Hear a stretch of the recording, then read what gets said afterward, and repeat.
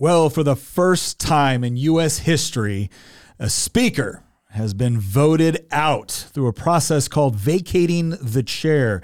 Now, there's been a lot of back and forth on this, on what this means and different arguments for and against. What we're going to do today is we're going to give you as dispassionate an analysis as possible. We're going to go through this process. We're going to go through what it actually means for everything that's going to go forward now. We're going to talk about the people that were in favor of this, the people that were against this. There's a lot of harsh rhetoric going around right now.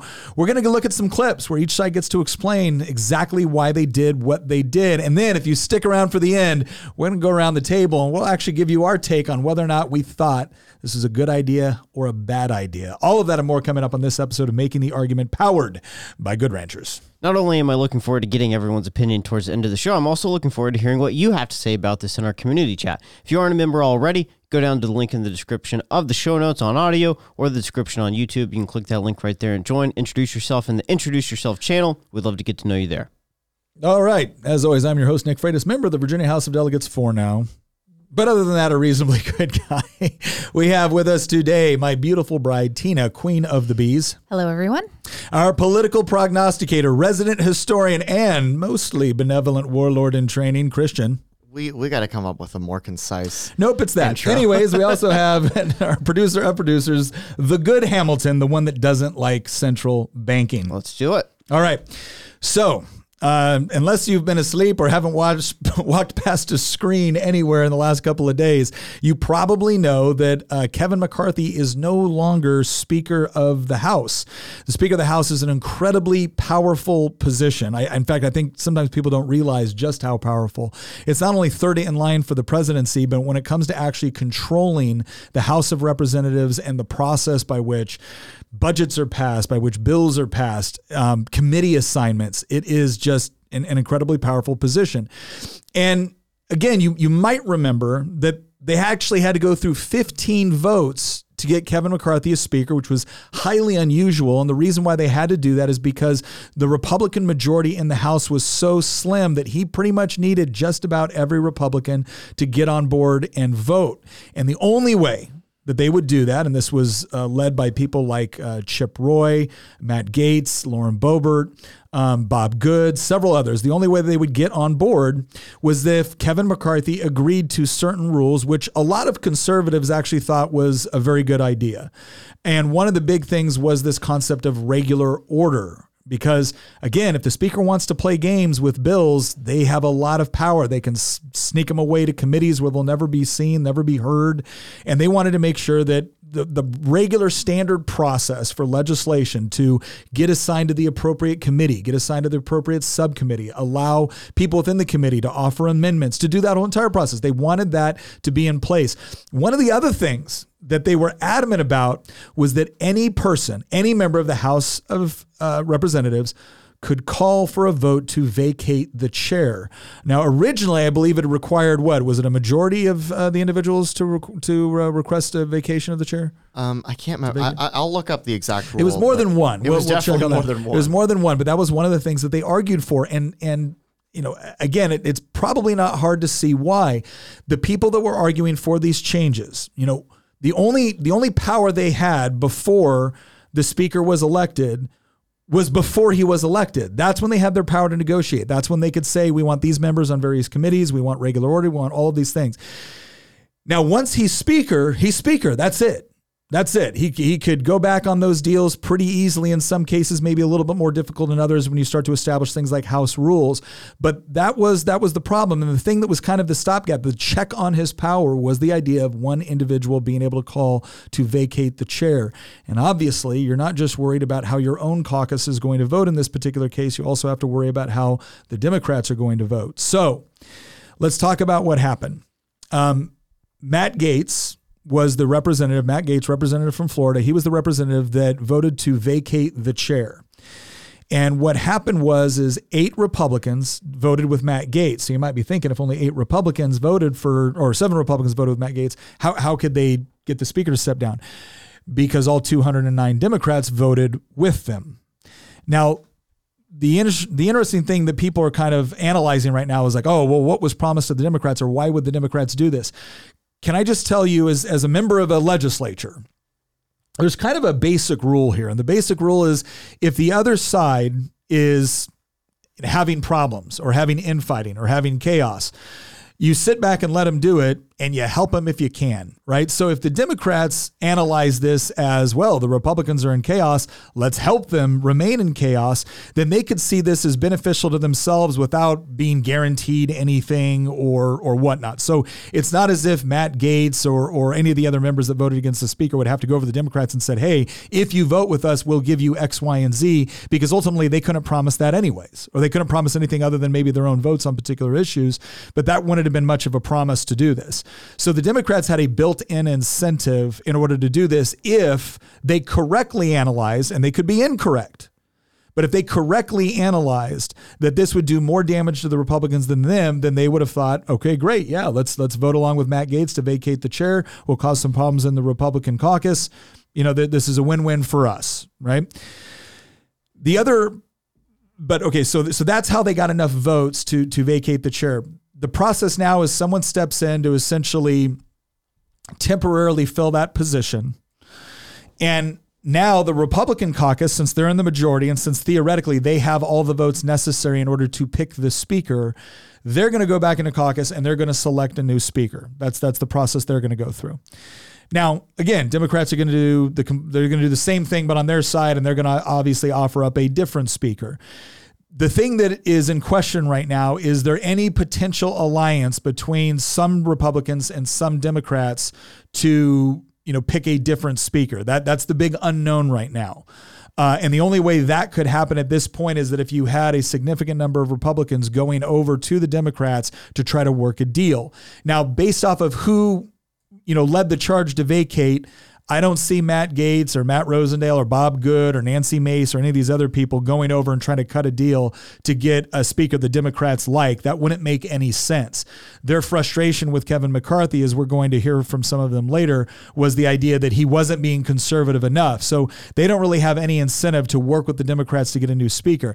That doesn't mean other Republicans might not try to do that, but we can debate on whether or not we think that's likely. I think one of the surprising things in this development is the fact that McCarthy chose not to run again, because he could have seen this as, okay, I could run again, offer a few more concessions, get them back on board, make them happy. But he chose not to run again, which I feel like was the biggest surprise in this, because it seemed to me, especially because, we dealt with McCarthy when you were running for Congress, and it was like he was the gatekeeper and he was not going to give you the time of day unless you could tell him you would vote for him for, speaker. And so if you weren't going to do that, he was withholding that endorsement, which makes sense. If you're not willing to endorse him, he doesn't endorse you. It makes sense. Well, the thing you need to remember is that just to clarify something, we weren't looking for Kevin McCarthy's endorsement. No. So the rumor that was going around, and it was a very, very well-established rumor, is that Trump's endorsement was tied to Kevin McCarthy giving the okay for it. Right. He was the gatekeeper. And this is one of those things that has been, I think might kind of surprise some Trump supporters, is that there was, I don't know if there still is. In fact, when listening to Laura Trump talk the other day on Tim Pool's show, leads me to believe that maybe there's not such a close relationship as there used to be, but it used to be Kevin McCarthy and Donald Trump were very, very close, and worked, very, very closely together. And McCarthy, as he was assisting various House races throughout the country, he was one of the people that would give the nod to the president in order to get an endorsement in the primary. Yeah, so you had to go through McCarthy in order to get a Trump endorsement in the primary, and that's what we were after.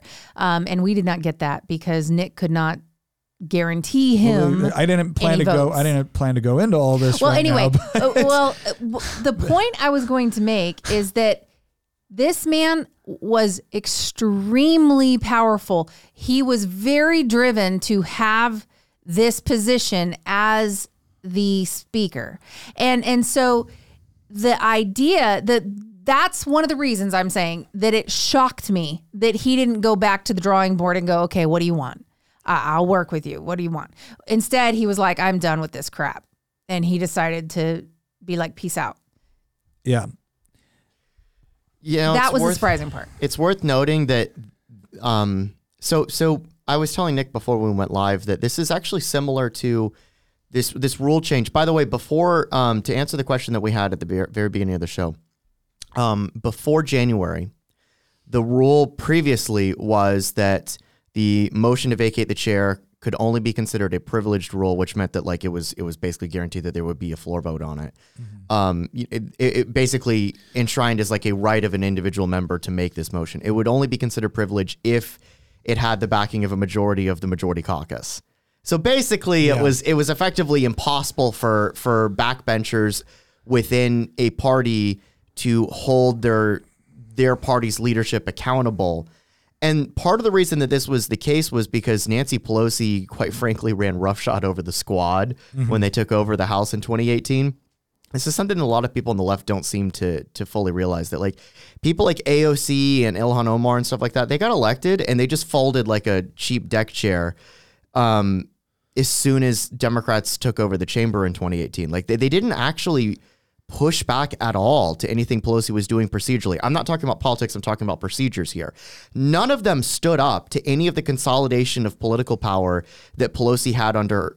I mean, she consolidated even more power than had previously existed under Paul Ryan and John Boehner. Yeah. And people who are like super nerds in this might remember that for years, it was impossible for you to offer a floor amendment as a member of Congress. So you would go in, leadership would basically tell you, you're going to vote yes on this bill. And that was all that you had. That was it. You had no recourse. You had no ability to alter a bill. You had no ability to, if you weren't on the committee that was drafting the bill, you had no ability to influence that process. Let me give everyone some insight here into how this works, because this part's important. All right. The vast majority of people in a legislature don't see a bill until it comes to the floor, which means it could die in a subcommittee with only, again, 7 people voting on it. I have sat in a subcommittee before where there was only 2 state senators, and one of the state senators was voting proxy for like 4 other state senators. So literally there's only 2 people sitting at the table, and then the senator will walk in, because in the Virginia State Senate, they get proxy votes. We don't do that in the House. And so you would sit there and explain your bill, and the chairman of the subcommittee would be, okay, we're going to call the vote. And then they would say, okay, Senator Hashmi votes no. Senator, whatever, like, Senator Hashmi votes, or they vote no, I have their proxy. They vote no, I have their proxy. They vote no, I have their proxy. So you might have explained your bill to 2 people and it's dead, and that's it. It's gone. It's done. Typically, where most of the amending of a bill takes place is in the committee process, and that makes sense. There's nothing nefarious about this. It just makes sense because you see too much legislation in a short period of time. So it goes to a subcommittee, then it typically goes to full committee, and then it goes to the floor. And if it gets to the floor, it's almost certain that it's going to pass. Not guaranteed, but almost certain. But there's still a final process for amending for all the other people that maybe like the bill. But there's one problem that they have with it. They can submit what's called a floor amendment, and then you debate on the floor on whether or not you're going to accept that amendment before you vote on the bill. Well, again, and this is something too, where it was Republicans in the House that consolidated so much power. And again, you can argue, well, they were just trying to streamline the process or make it.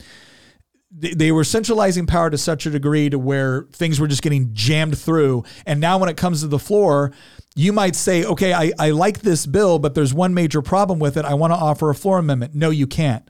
Okay, I'm voting no then. If you vote no, we're going to tell all of your constituents that you voted against veterans or that you voted against it. This is a common refrain in all legislatures, not just the House, especially when it comes to budget items.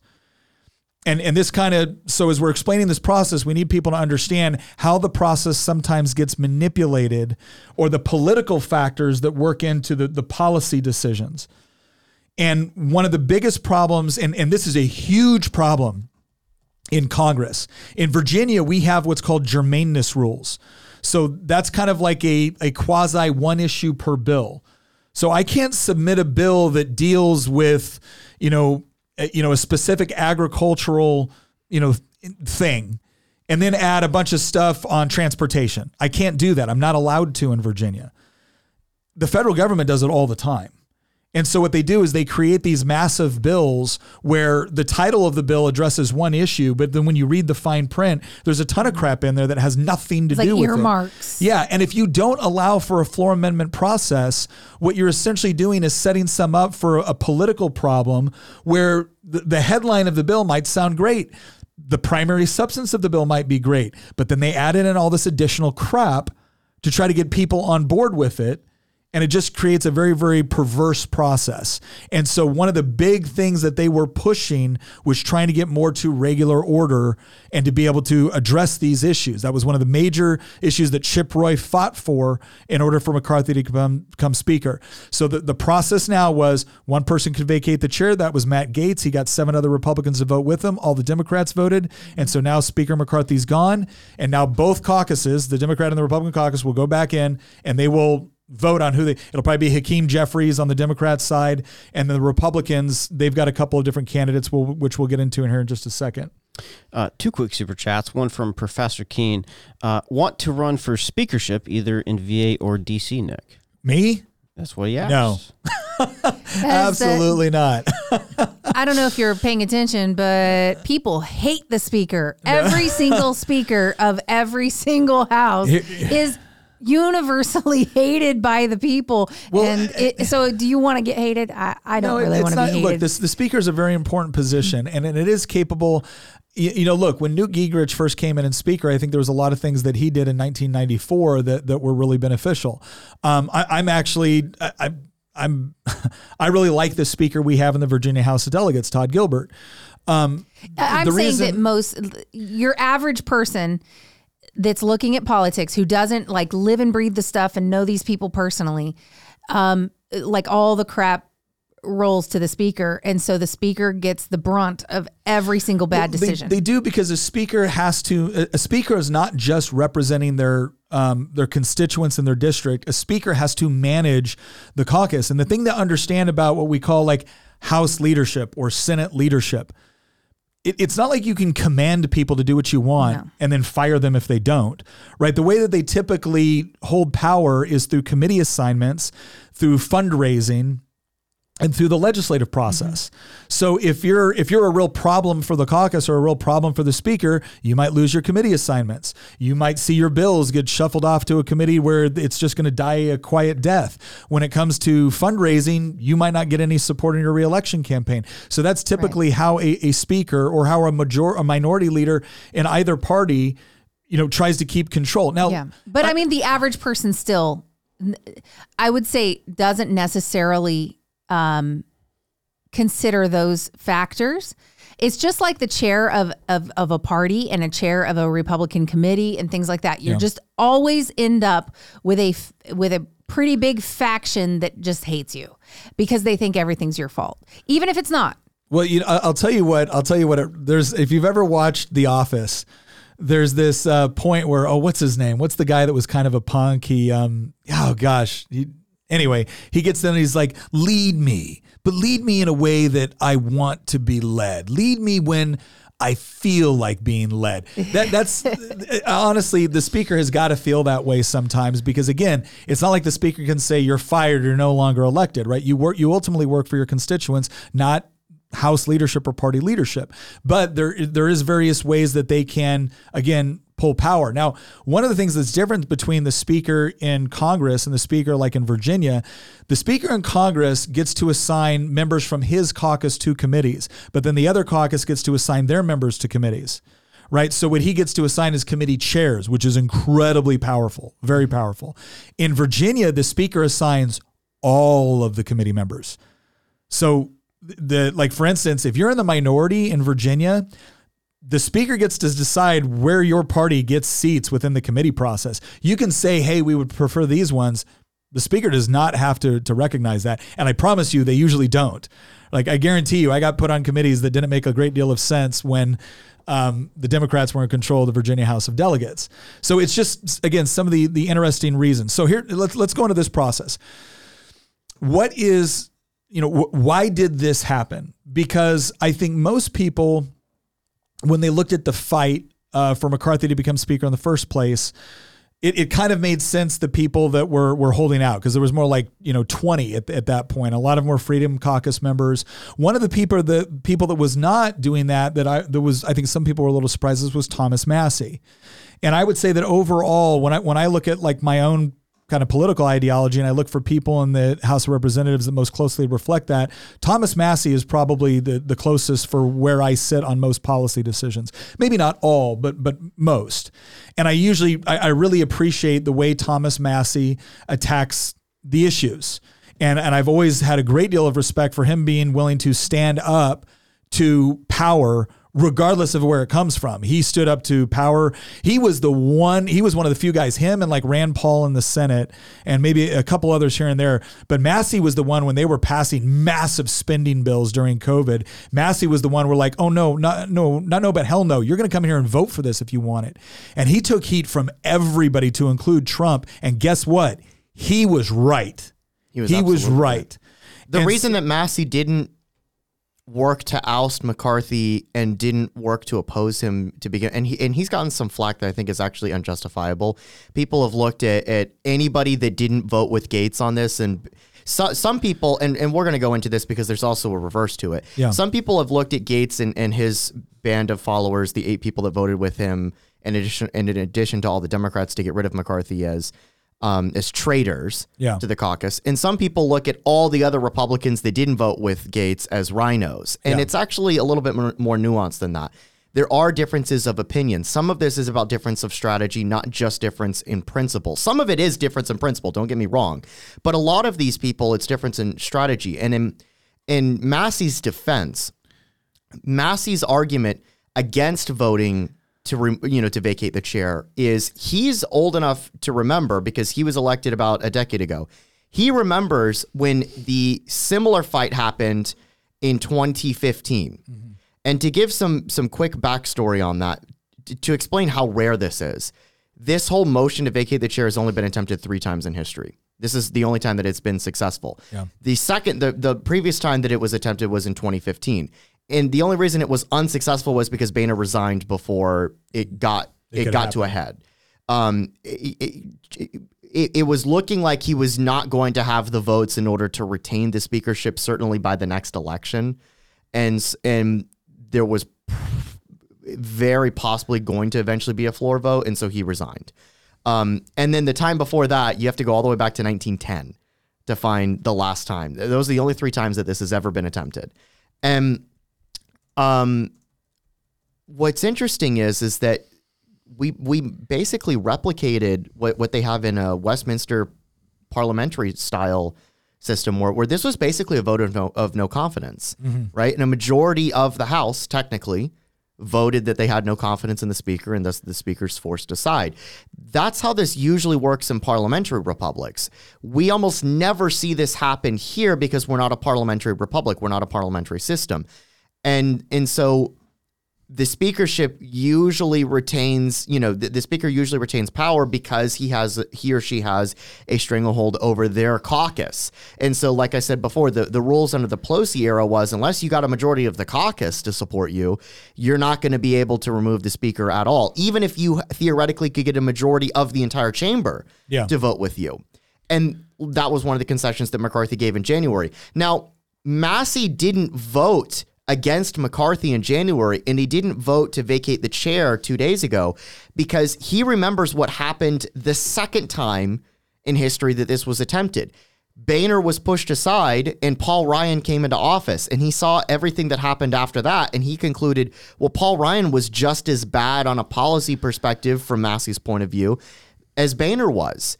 And so sure, you might be able to cobble together enough Freedom Caucus people or enough arch conservatives to remove the speakership, but that doesn't mean that you're going to get that doesn't mean you're going to get Donald Trump in there as speaker. Some people are joking about how we need to make Donald Trump speaker.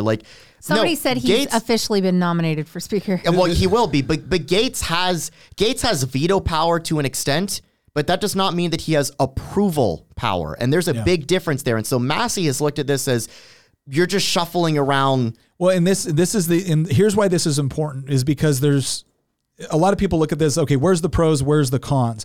Massey actually has a different con, right? Most of the people look at this as this was a bad move, are focusing, and we'll see a clip here from Newt Gingrich in a second, but most of these people are focusing on the idea that this is a distraction, this breeds chaos, this looks really bad in the press, we're going into an election season, and now it looks like Republicans can't govern because we can't even, keep our own house in order, we're airing all of our dirty laundry. So a lot of the arguments have to do with the politics of a vote like this.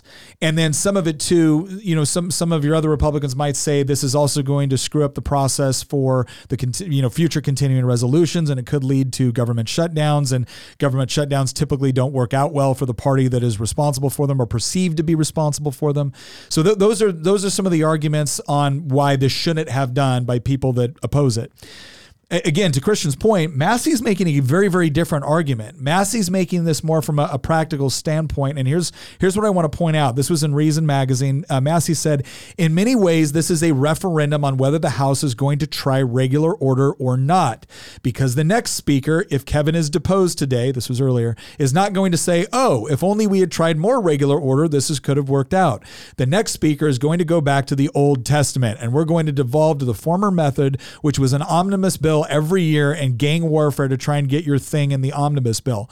So what Massey's talking about there was, before they tried to regular order again, it used to be they'd cram a bunch of stuff in a bill and you didn't have any say on it. You couldn't do floor amendments. So the only way that you were going to get something was you had to take whatever the thing was you liked and crammed it into the omnibus bill that was going to be the thing that made it to the floor and that you all got to vote on. And it's a horrible process. Massey's absolutely correct that is a horrible process. It shouldn't be done. And his whole point was McCarthy had reestablished regular order, and he looked at that as that was our best shot to keep it. And so he didn't see, Massey was fine to vote no on some of the stuff that came to the floor. Because that is, again, if we're just being open and honest here, there's going to be things that make it to the floor that you don't like, and you still have the option of voting no. I do it all the time. In the Virginia House of Delegates, I vote no more than anybody. And sometimes that's perceived as, well, you vote against your party more than any other Republican. That's right, because sometimes Republicans do stuff I don't agree with. And so that's Massey's argument. Now, you could look at it and say, I don't agree with that. But let me just give you some background, because for Massey and for anyone who wants to see Congress budget more responsibly, regular order is a big deal. Effectively, that means that Congress should bring each of its 12 annual spending bills to the floor via the process that everyone learns in civics class, with committees voting on what to include in each, then amendments, then debate on the House floor before a final vote. Congress hasn't correctly completed that process on time since 1996. All right. So for Massey, this was not about him liking the continuing resolution. This was not about him agreeing with Kevin McCarthy on policy. This was exclusively about, from everything I've read about Massey so far, is protecting regular order and him being very concerned, and rightfully so, that the next speaker that gets pulled in there, because this whole thing with vacating the speaker, you can get away with that once. It's going to be really, really hard to continually do that, because after a while, people are going to say, we just can't do this, right? You're going to lose the coalition of people that you need to vote with you on your own side in order to vacate the chair. And Massey's terrified that, great, what happens when the next speaker gets in there and says, well, that crap didn't work.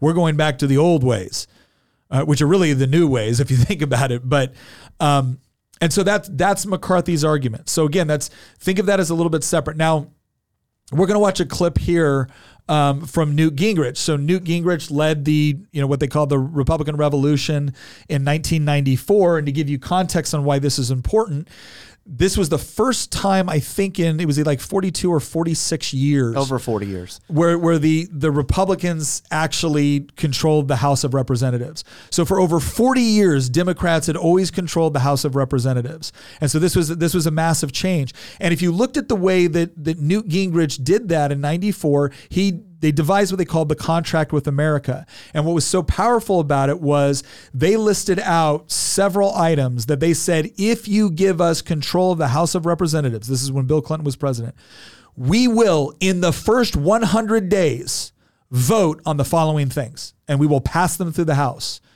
And they did. They made good on it. It was hugely popular. And in fact, if you look at the first 2 years of Bill Clinton's presidency, he was actually very liberal.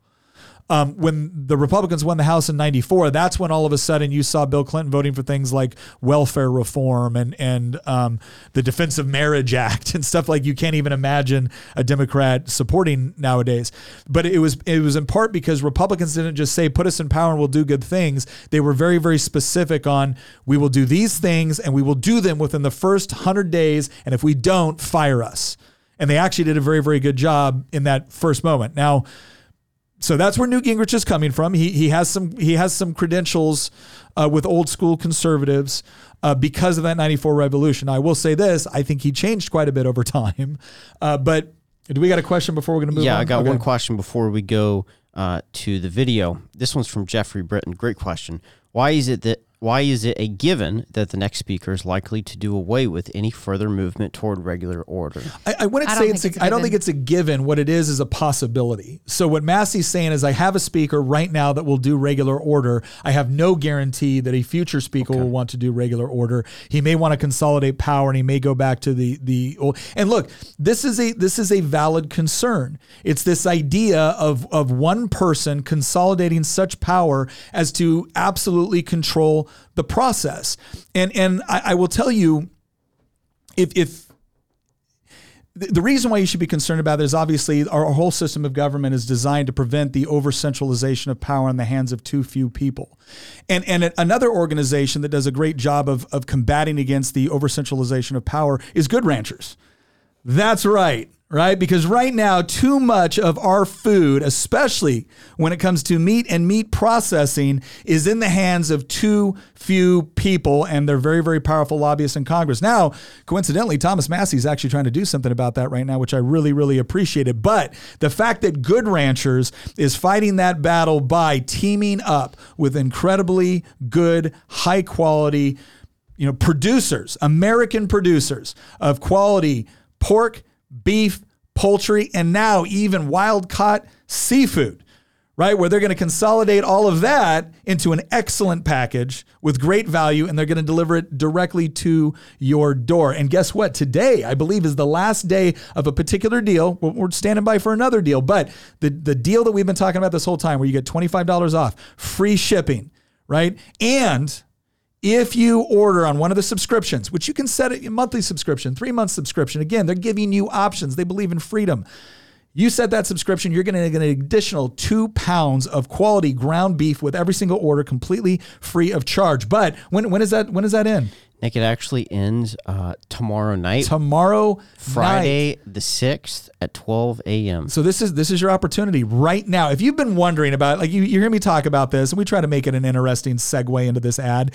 But if you're wondering about trying about it, this is the time to try it, because again, you're not just going to get quality beef, pork, poultry, and wild-caught seafood. You're also supporting us. So if you're looking for a way to support the show and provide your family with quality food, Good Ranch is the way to do it. And if you want to get in on this deal, consider it. Give yourself to the end of the show to consider it, and then throw a party and completely staff it with Good Ranchers meat. And then go check out our circle chat and look up my recipe for buffalo chicken mac. Yeah, there you go. Great idea. We will also be doing other recipes in there too with excellent Good Ranchers products. I wasn't sure how you were going to go with this. I thought since we were talking about Congress, you might go with the pork route and be like, well, this is good pork, not or the sausage bad making.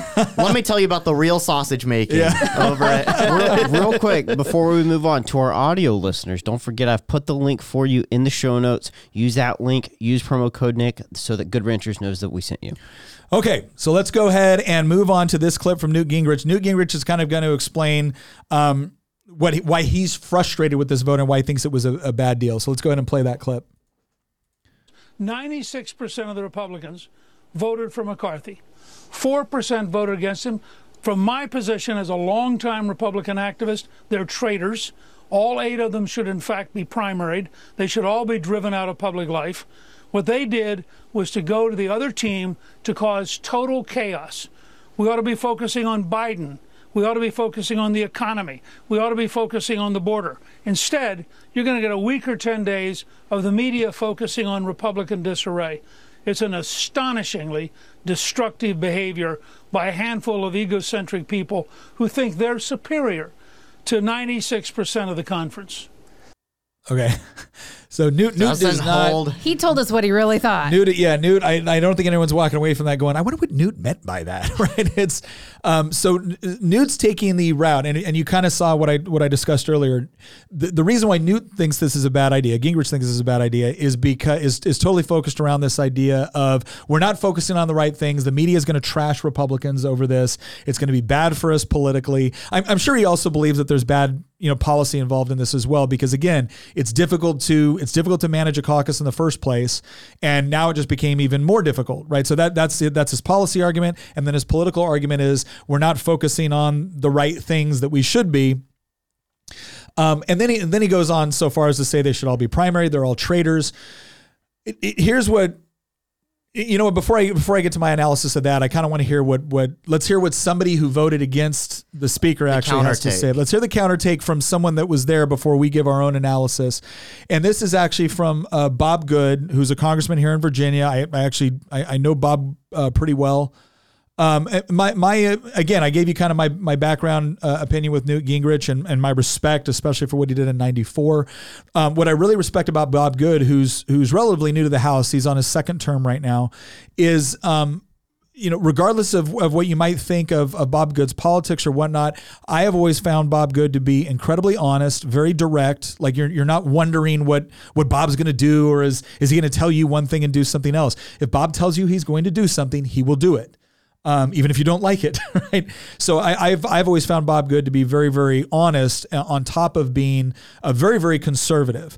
I'm probably a little bit more on the liberty side of conservative. He's a little bit more on what you might call the traditional side of conservative. But I do have a lot of respect for him as a man of his word, and he explains a little bit about why he chose to be one of the people that voted against McCarthy in this. So let's go and look at this clip. Of course. So first off, the big question here, I want to get your take. What led you to actually vote to oust McCarthy? Why did you feel that is what you wanted to do? Well, cutting right to the chase, the final straw was Saturday's continuing resolution, which is a representation of the failures of the past being revisited, the failures of this year, that we would pass an unconditional continuing resolution for 45 days because we had not done our job and passed our 12 spending bills as Speaker McCarthy promised we would. And then it would be an unconditional continuing resolution that would keep in place all the Biden, Pelosi, Schumer policies that are destroying the country and under which the American people are suffering, not to mention the spending levels that are bankrupting our country, bankrupting our kids and our grandkids' financial futures. And we would do that with 209 Democrat votes in the House, only one opposing. Pause and right 51 here. So just so everyone understands what he's talking about, is the 90 Republicans that voted against this are going to be more of your conservative fiscal hawks. A lot of them have problems with all of the money that's going to Ukraine.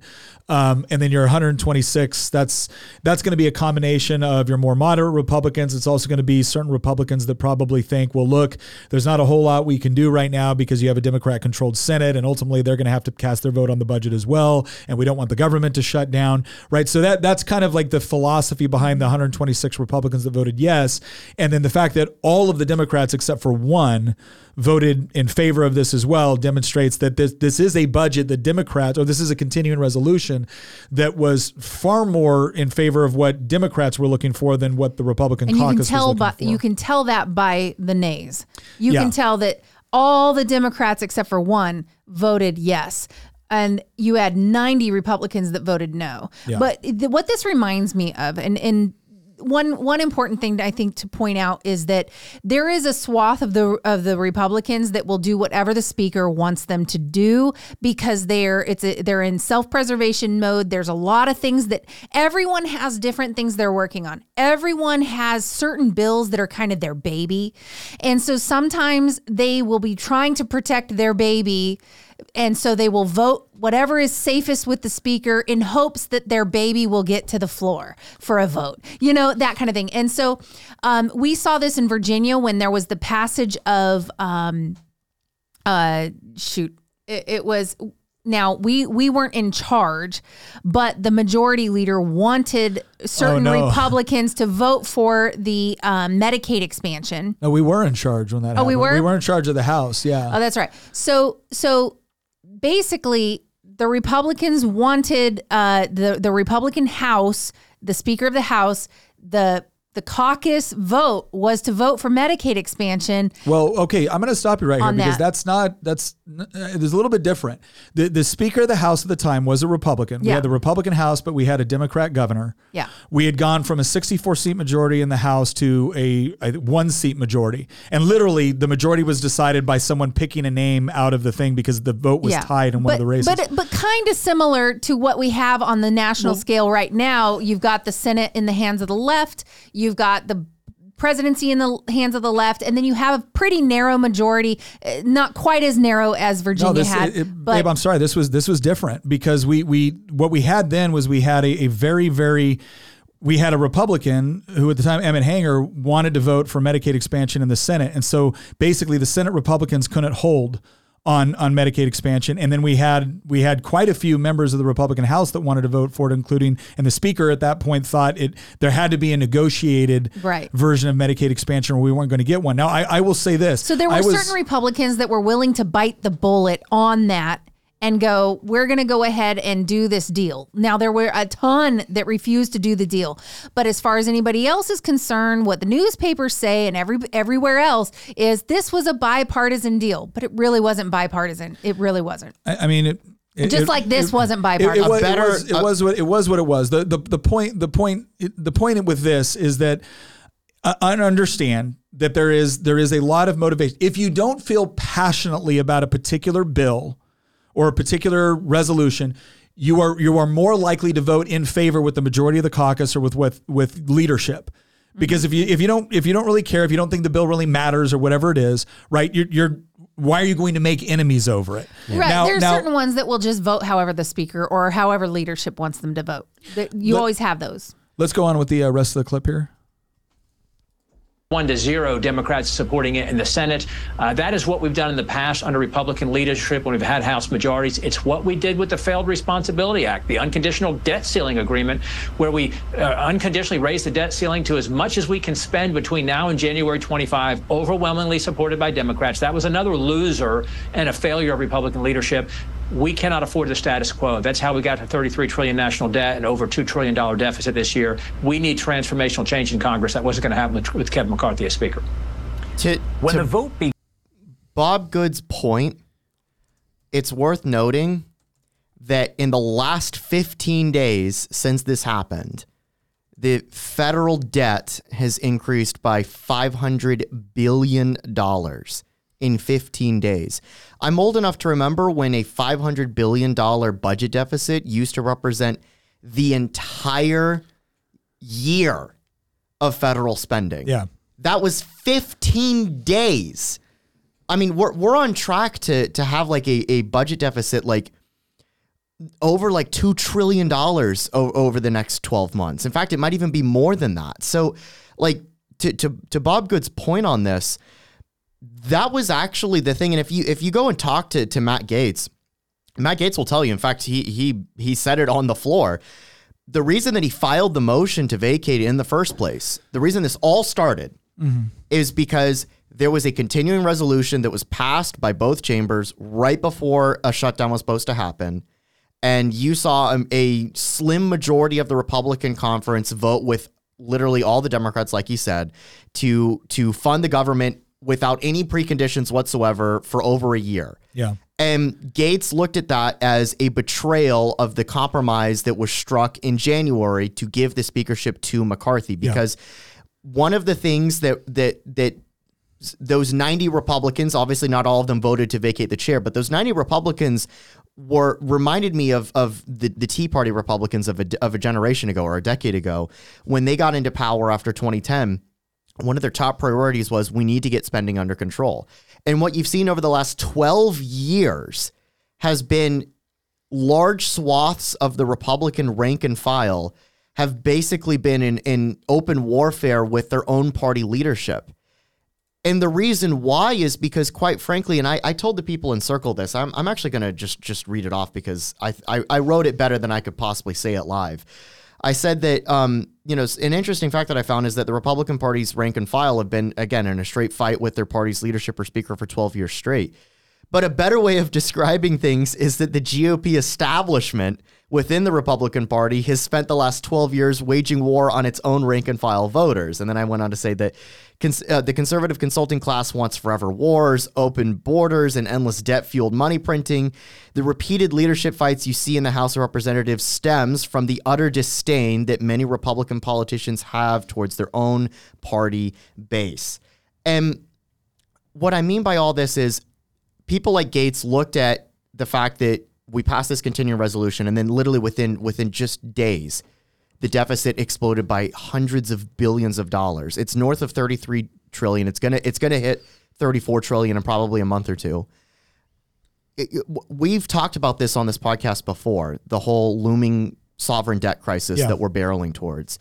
People like Bob Good and Gates, there's a lot that I disagree with them on, but on this one thing, on the fiscal side of this, they're absolutely right.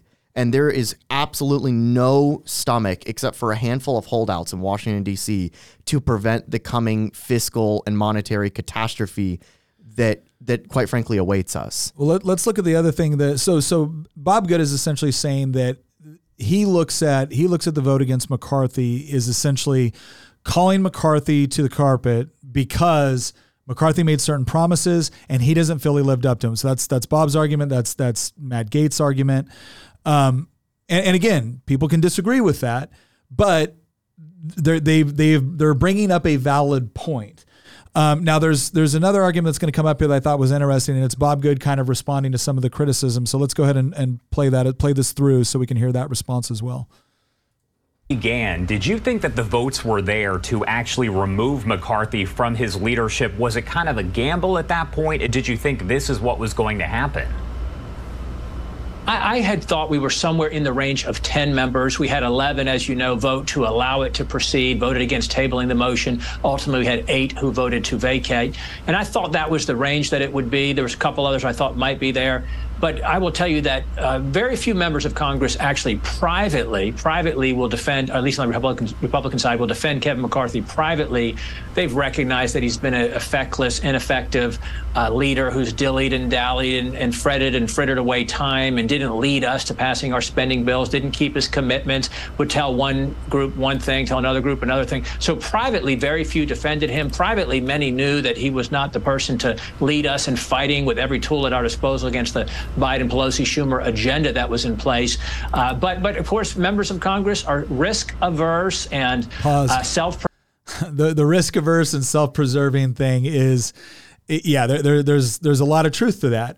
And this is something too that I think it's important for people to understand, and sometimes that we forget, is that when you elect someone, I mean, we are selecting representatives from the same pool of human beings as, exist in the country. It's not as if something, changes when you go down to DC or to Richmond or everything else. There is a natural inclination to want to get along and be able to work with your colleagues. And that's not necessarily a bad inclination until it drives you to the point where now you're breaking promises, or you're doing something that violates what you told your constituents that you believed or whatnot. So, part of what you're hearing there is Congressman Good's analysis of Kevin McCarthy's leadership, and that shouldn't come as a big surprise. Bob Good was one of the original people that I don't think wanted McCarthy to be speaker in the first place. But, again, some of that's opinion on leadership, and we can all acknowledge that it is a difficult leadership position. And then again, it's the other analysis of breaking the promise. But the real part I wanted to get to, and it should be coming up here in just a moment, and that is kind of his response to some of the Newt Gingrich criticism. Go ahead and hit play. Preservation and selfish ambition probably prevails, and so you have a reluctance to take risks and to go against the status quo. But we have a new day, a new opportunity to choose a speaker that reflects the conservative center of the conference, the conservative center of the Republican base, who gave us a majority, and will be a true fighter and a true leader in the tough negotiations we have to have with the Senate and the White House. And during a news conference last night, McCarthy did say that he does not have plans to run for the speaker position again. Is that surprising? Is that what you'd expect? Well, I and many others had hoped that he would essentially take the high road and not put the conference through that. It was clear that there were far more than 8 that would oppose him if he were to try to run again. Everyone was basically ready. I shouldn't say everyone, but many members were ready to turn the page and move forward on someone who could get to 218. And this will be a win for the American people, in addition to Republicans across the country, because instead of having a coronation of sort of the next in line, the presumptive speaker, the one who no one can challenge, we will have a true contest. There's half a dozen or so members who've expressed their interest. We have a talented conference of qualified, experienced individuals. And so what we'll do is we'll vet those candidates. We'll debate those candidates. They'll present their sort of platforms of what they will do as speaker. And we'll have that contest beginning Tuesday night with a House candidate forum, a Republican House candidate forum. And hopefully in short order, Wednesday, Thursday, or soon thereafter, we will emerge united from the Republican conference and vote someone in with 221 votes on the House floor. And that leads into my next question here. Who do you feel would be best to Let's replace? go past this, because you're going to get some. I mean, he's given some analysis. He's not going to give names on who he wants. I will tell you right now, as we get into this later, on who we think is going to replace it. I think it's really between 2 people. But if we can fast forward a little bit past this, McCarthy as. Yeah, just kind of scroll the little thing in the bottom. This is my fault too. I should have done this when we were talking about this earlier. But there's the part where he's specifically responding to Newt Gingrich's allegations about what we should be focusing on. And one of the things that he get asked, and look, I watch it so I can just tell everyone what he basically says, is that he was essentially going through this process of, well, what about, Newt Gingrich and others that say that you're focusing on the wrong thing, that this is creating chaos, that what's, really going on is that instead of focus on Biden and Schumer and everyone else, that, now we're going to be in this situation where, again, the entire news cycle is just focused around Republicans can't get their crap together. And I think that, again, Bob Good, whether you agree with this decision or not, I think he does a good job of articulating the argument from his side and from his perspective. And that's where he goes into what exactly, when people say, because we vacated the chair, we're not focusing on, Biden administration, everything they're doing wrong. He was like, no, that's kind of the point, is that in order to focus on those things, Republicans have to actually fight. Republicans have to actually bring these things up. They have to make them issues. That when Democrats are insisting on, budget dollars or tens of millions of dollars continuing to go to, actually like billions going to Ukraine or the southern border or, whatever it is, we have to create conditions where we force Democrats to defend those positions. And you don't do that if all of a sudden you're buying into them and now you're forcing the caucus to vote on these things under the auspices of, well, if you don't vote for billions of dollars to Ukraine, well, then veterans aren't going to get their medicine.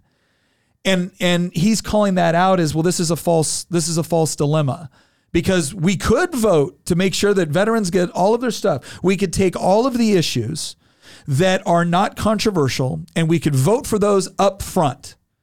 And then we could address the controversial ones. Like, why can't we do that? And the argument he's making is, well, the reason why people don't want to do that, the reason why they don't want to fund what almost everybody considers to be essential functions, or things that we consider to be, making good on promises, like, again, veterans benefits and things like that, is because they make the best hostage-taking tools. Yep.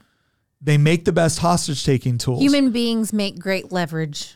And this is the part where, I've been in the General Assembly 8 years, which means I've voted on 4 biannual budgets and 4 what we call our caboose budget, right? Which is we vote on a 2-year budget in Virginia. And we have a constitutional amendment in Virginia which says we have to balance our budget. We have to pass budgets.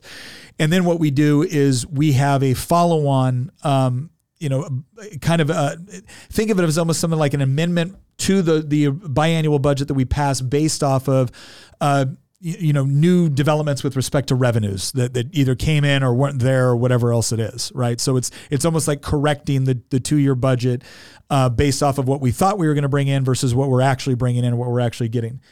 And I think I voted for final passage. I think I voted for one of them. And believe me, that puts you in a very uncomfortable position, because this last budget that we just voted for, this last change in the budget that we voted for, the vote I think was it was somewhere around 90. I think it was like 92-4, and I was one of the 4 people that voted against the budget. And when you do that, you realize that there's consequences involved. And part of what you're trying to do is you're trying to say, look, I have to take a stand. Now, does that mean that there's never portions where you can compromise on something and you can recognize that you're not going to get everything that you want, but a budget does more good than it does harm, and so you vote for it? Sure. I think that's a logical position to take. But then you also draw certain lines in the sand, and you draw lines in the sand of, if this is in the budget, I'm not voting for it. And then what you do is you establish consistency over time, so that where now your colleagues know, look, it's real simple. If you want my vote, you don't do this in the budget. Well, the line in the sand that was kind of drawn here by a lot of the Republicans was essentially, we were supposed to do things differently. This was part of the negotiated agreement. You didn't make good on the negotiated agreement from our standpoint. The one mechanism that we have to hold you accountable is a vote to vacate the chair. And so that's what we're doing. And this is the part where, when you look at Bob Good's explanation, because he didn't just give an argument for policy. Like, his policy argument was, no, we have to do this because Speaker McCarthy's not fighting the way he said he would fight and promised the way he would fight. That's the policy. The politics argument that Bob Good is making is that, no, this is better for us politically, because the only way we're going to win is if Republicans are seen as actually providing an alternative from the Democrats.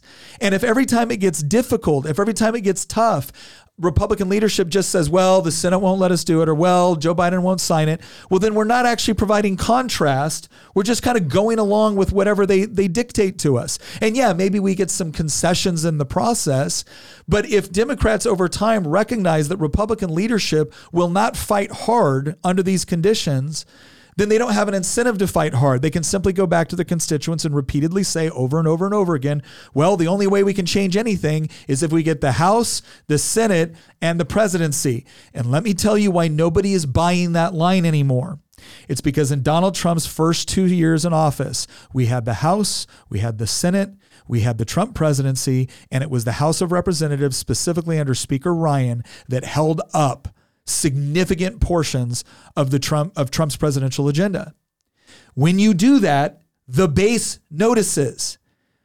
And this is the problem that I have with Newt Gingrich's analysis of this. It's just, well, we should be focusing on this, this, and that. Okay, if by focus you mean talking about it, you're already doing that.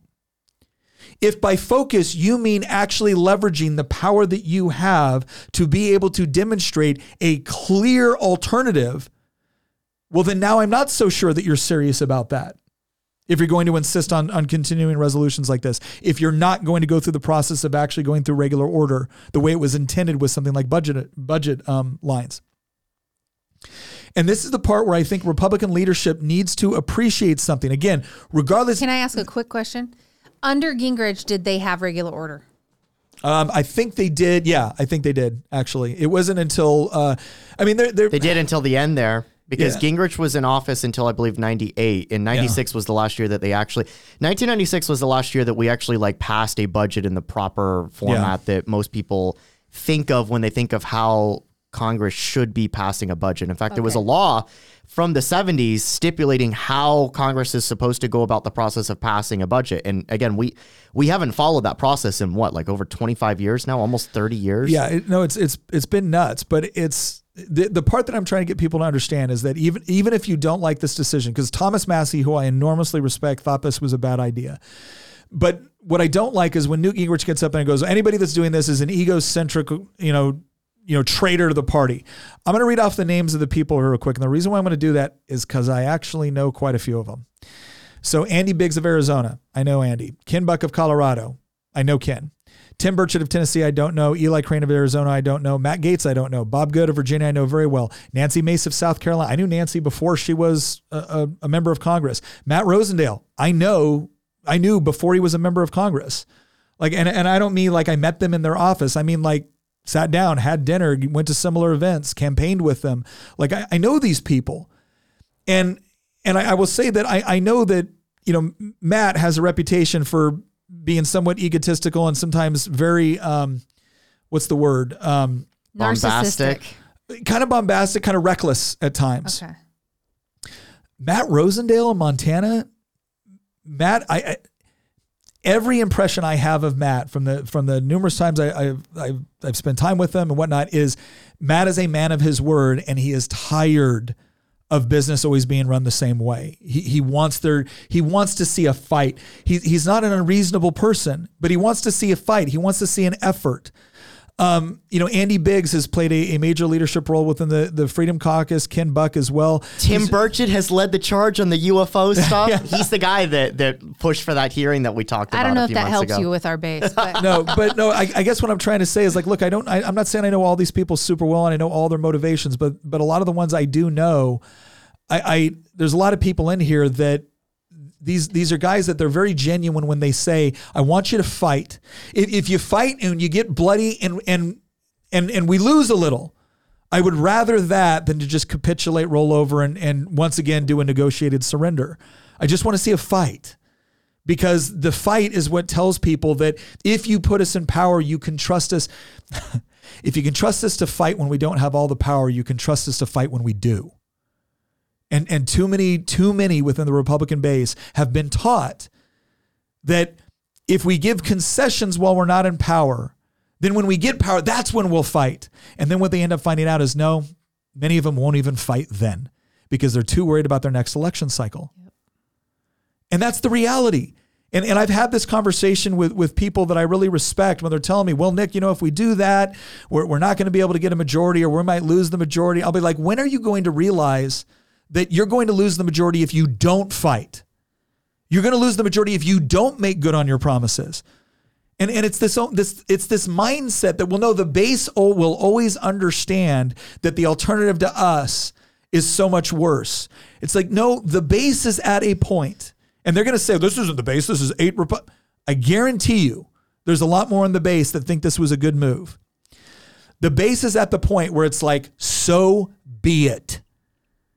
If I've got I would rather fight and lose than surrender and be a part of the problem.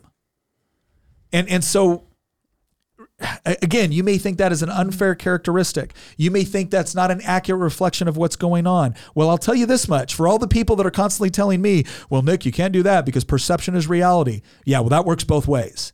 Yep. And the perception now within the Republican base is Republicans don't fight.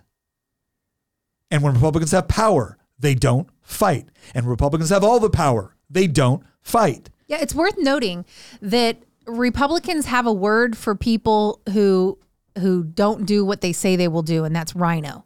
Do Democrats have a similar word within their party? Yeah. The resist libs will use the phrase dino. Yeah. But they're mostly confined to just Twitter. But how often do you actually Sorry, hear X. that? Like, for Republicans, you hear rhino as like a normal part of conversation. You don't hear that on the left. And so it's clear that we have this problem. It has been a pernicious problem for a very long time. People that, or we could call them establishment even, where their biggest concern is staying elected or gaining power.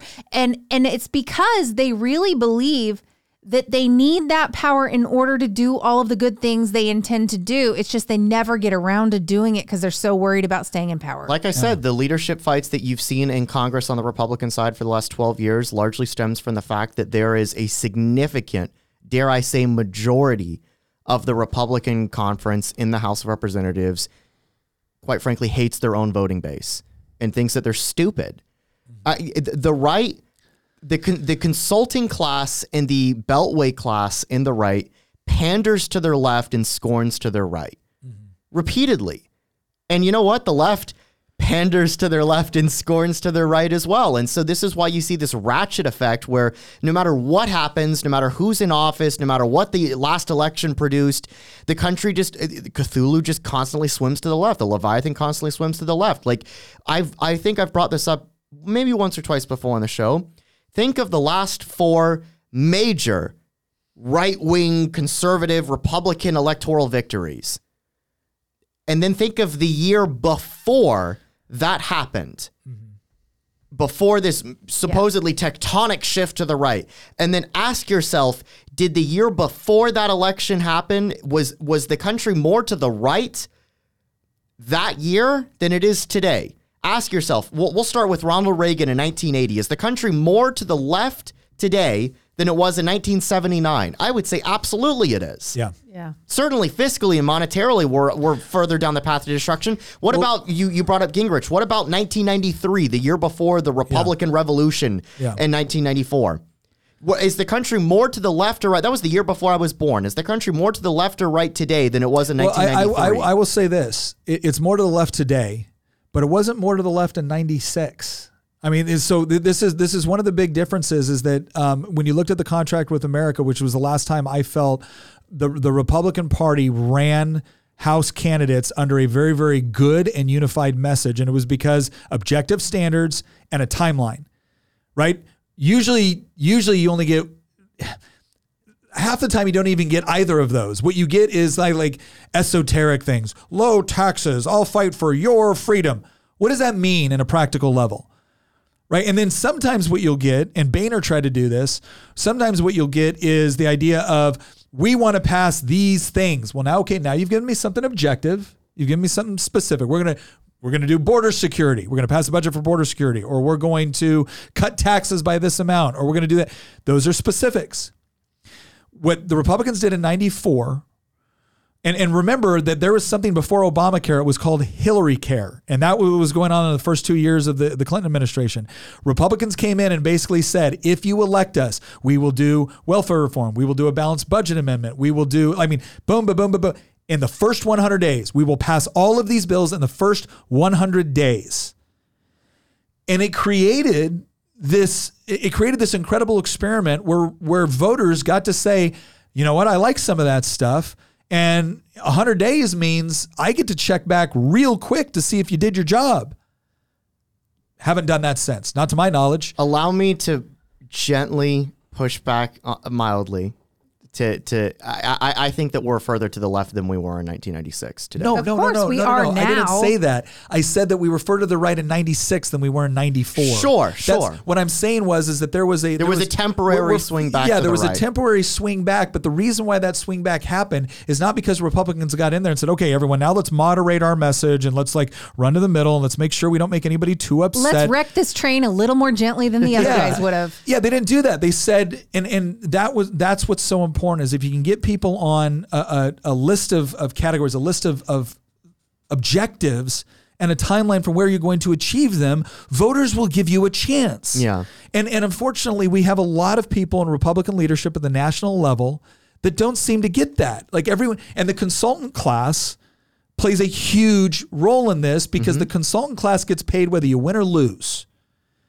And in addition to that, it's a recession-proof industry. They are very electoral politics. Yes, and they I are speak very from personal experience. And they're very risk averse. and that's not to say there's not good consultants out there. I'm definitely not risk averse on that front. Everybody who knows me knows that if I was in if I was representing Culpeper County in Congress, I would have voted to oust McCarthy. I wouldn't have voted for McCarthy to speak. Okay, we're not getting to that part. I know. We're not getting to gosh. Can you read the outline? To back up, to back up for a second, to go through the last two supposedly big right-wing victories electorally, I would also argue that we're further to the left. I not even argue. I know we're further to the left than we were in 2009. Yes. And I know were before the Tea Party wave of 2010. And then finally, Trump's victory in 2016. I also feel like we're further to the left than we were in 2015. Oh, no question. I don't see a black pill Look at the Great Awakening and to this. Yeah, no, we get that, but that's not really the point that we're discussing right now. Like, I get it. It's all gone. Okay, the reason that I bring up, I get the argument. The argument is the Republicans are losing faith in their representatives in the leadership because it seems that even there's temporary respite, but there's never a real change of course. Conservatism is progressivism driving the speed limit. That's what that's what it's become. But there is an element that I have to say. You know how sometimes it seems like the longer somebody is in office and the longer they're in power, the more they end up seemingly despising their base.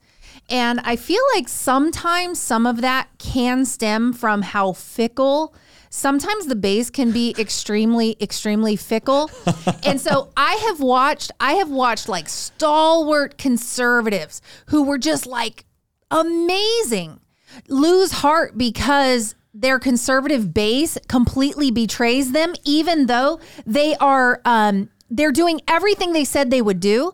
They are fighting for them every step of the way, but somebody else has come in with like another message and they're a bright, shiny object. And so now they like that person better. And now you're old news, you're old hat. And like, let's go ahead and like slam you every chance we get so that we can like this new person. And so then they basically, we've seen some of the base totally betray their most conservative members who remain conservative even after they've been betrayed, and totally like shuffle them aside as if they're old news, like their establishment, like they're been there forever. And it's like, this guy's been fighting for you this whole time, even after you've lambasted him and lied about him in whatever ads or whatever. He's still fighting for you. And at the end of the day, sometimes I want to look back and go, you deserve what you get. You know what this reminds me of? The crisis of the Roman Republic. Oh my gosh. There we go. Nick and I were looking at the chat. There was I don't know where this came from. There were so many comments from people that were saying things like, Christian needs to make a comparison between the Speaker of the House situation and the Roman Empire so we know that he's real. Like over and over and over again. So there you guys go. This is our version of the crisis of the 3rd century. Have you thought about the crisis of the 21st century? But do I make a point, Christian? Have you seen that happen? No, Tina, you're so all joking aside with the roaming stuff. By the way, I hope that made you guys laugh there in the chat. But Tina, you're totally right, and I think that what's happened is, and quite frankly, this is why we got Trump. I remember I wrote this in like 2016 when I really did not like Trump at the time. I still don't really like him, some of the personal stuff that he does, and I certainly didn't like the money printing stuff that he pushed. But I had this like probably somewhat unwarranted animosity towards Trump because his style and tone in 2016 was not my cup of tea at the time. I was not yet in the whole burn it down, bomb throwing, black-pilled mode that I have since moved towards. But I remember I wrote something in 2016 that Donald Trump is the punishment that the establishment wing or the moderate wing, whatever you want to call them, the Beltway class, wing of the Republican Party gets for the fact that, quite frankly, they have betrayed their base over and over and over again. For the longest time, the base was trying to send reasonable people to D.C. to get what they wanted. They sent people like Rand Paul. They sent people like Justin Amash to D.C. These were not bomb throwers. They were very, very principled people. Very principled, in fact, arguably to a fault. You didn't think Justin Amash was a bomb thrower? He became a bomb thrower. Oh, okay. But same thing with Rand Paul. Rand Paul was not originally a bomb thrower. Like people forget that Rand Paul had a very close relationship with Mitch McConnell for a long time. Well, they're from the same state. Yes, very conservative guy, but not a bomb thrower. He simply wanted to fight for what his constituents sent him for what the GOP base was advocating for. And you know what? The Republican Party establishment scorned those people. I remember when like Amash was kicked off the budget committee because he wanted to fight for actual real spending cuts, not slowing down the rate of growth, actually cutting spending. Yeah. I remember Rand Paul was sidelined when he wanted actual spending cuts. And so the response from the base was, we sent you people that were principled but reasonable, willing to negotiate. Yeah. We're now going to send you people that aren't going to negotiate. Yeah. No, it's true. I don't think there's any question of that. And there are times, like to Tina's point and to what Christian was saying as well, there are other times too where I think because especially with the conservative base, there is such a there's such a history of being betrayed that it is easy to presume that everyone just gets corrupted as soon as they go to DC or Richmond or Albany or wherever your state capital is, and it's important to be able to differentiate between the people that do remain fighting and the people that don't, and nobody is beyond being held accountable. I mean that's an important part, but. Yeah, I don't know. It's an interesting one. We got do we got a question? We got a super chat here Yeah. From, I believe the pronunciation is Gillum. He says, hello from French Canada, just to say thank you for all you do. I watched most episodes since about last 2 months and appreciate all of the conversations immensely. No, thank you very much for joining us, and vote for Pierre. Yeah, we hope you like Pierre. That's awesome that we've got French Canadians up there, and I'm assuming that you're in Quebec, Goleman. So that's kind of cool. That I've really appreciated. And I'll make this really quick. I really appreciated how many international listeners we've gotten over the past couple months. Like when you look at Circle and you look at the chat and you look at the comments in our videos, it's encouraging. There's a lot of people in Canada. There's a lot of people in the UK. There's plenty. There's even like people from Sweden and Ireland and so Dubai. Part of the reason that I think that Nick, a state representative in Virginia, has grown an international audience is because a lot of what we talk about is. This is an exception to today's episode, of course, but a lot of what we talk about is applicable to a lot of the developed world, quite frankly. Like a lot of the problems that the U.S. is going through politically, economically, socially, you're seeing the same thing play out in Canada. We've talked about this before with the disaster that Trudeau has inflicted on the country. So I just wanted to bring that up because it's just kind of cool that we get to see, see non-Americans interacting, in the show in a really cool way. Bandit 848 says that hell hath no fury like an electorate scorned. I would say you're right. Yeah, there's a lot of comments that said that they agreed with what I said about how we're now sending unreasonable people. I think that Thomas Massey said it best when he was like, when I first got elected, I thought that the base was just interested in just very, very conservative, principled people. And then I started looking at who was getting elected after me, and I realized that they just wanted to elect the craziest son of a... I just thought that was so funny because there's some truth to that. Yeah, well, we got some questions that we kind of looked at and that people had sent in. So we wanted some of this we've already answered. So we're going to go with some of these other questions. Like, for instance, one of the questions was, what does this mean for future speakers? And this goes into what Thomas Massey was saying, is that the next speaker that gets elected is potentially going to be in a better spot than Matt Gaetz because the desire or the will to vacate the chair again and to have Republicans actually stand strong with that is going to weaken probably not guaranteed, but probably. So it's really all a question of the speaker that they choose and whether or not the lesson they learned from this is you had better fight, or if they thought, well, there's no way they'll do it again. And we'll learn very, very quickly on which position they take. I think what it will probably mean for the next speaker coming in, I think they're going to continue with regular order. I think regular order is one that if they try to get rid of that, enough people will step up and say, no, that's a deal breaker. It'll be interesting what they see or what they do with respect to potentially shutting down the government. Now, I will say Republicans are always averse to shutting down the government, in part because it doesn't matter who shuts it down, Republicans get blamed. Every single time. The press blames Republicans. And the important part to remember about, quote, shutting down the government is it's who said no. Budget bills originate in the House by, that's constitutional. So if the House passes a budget and the Senate refuses to do it, the Senate's the one that shut down the government. Now, you could argue, well, the House passed a budget the Senate wasn't going to go for. Don't care. They did their job. They passed a budget. If the Senate chooses not to do it, then the Senate shut down the government, right? If the House and the Senate pass it and then the president fails to sign it, then the president shut down the government. This is one of the reasons why when we finally gain power again and we have the capacity to do so, we need to start taking an axe to 70% of this dang government, because too many people are dependent on the government for their paychecks. The government is the biggest employer. Biggest single employer in the nation, which means you got a lot of people that aren't getting their paychecks when the government gets shut down. Well, this is not how it should be. The government shouldn't be the single biggest employer in the country.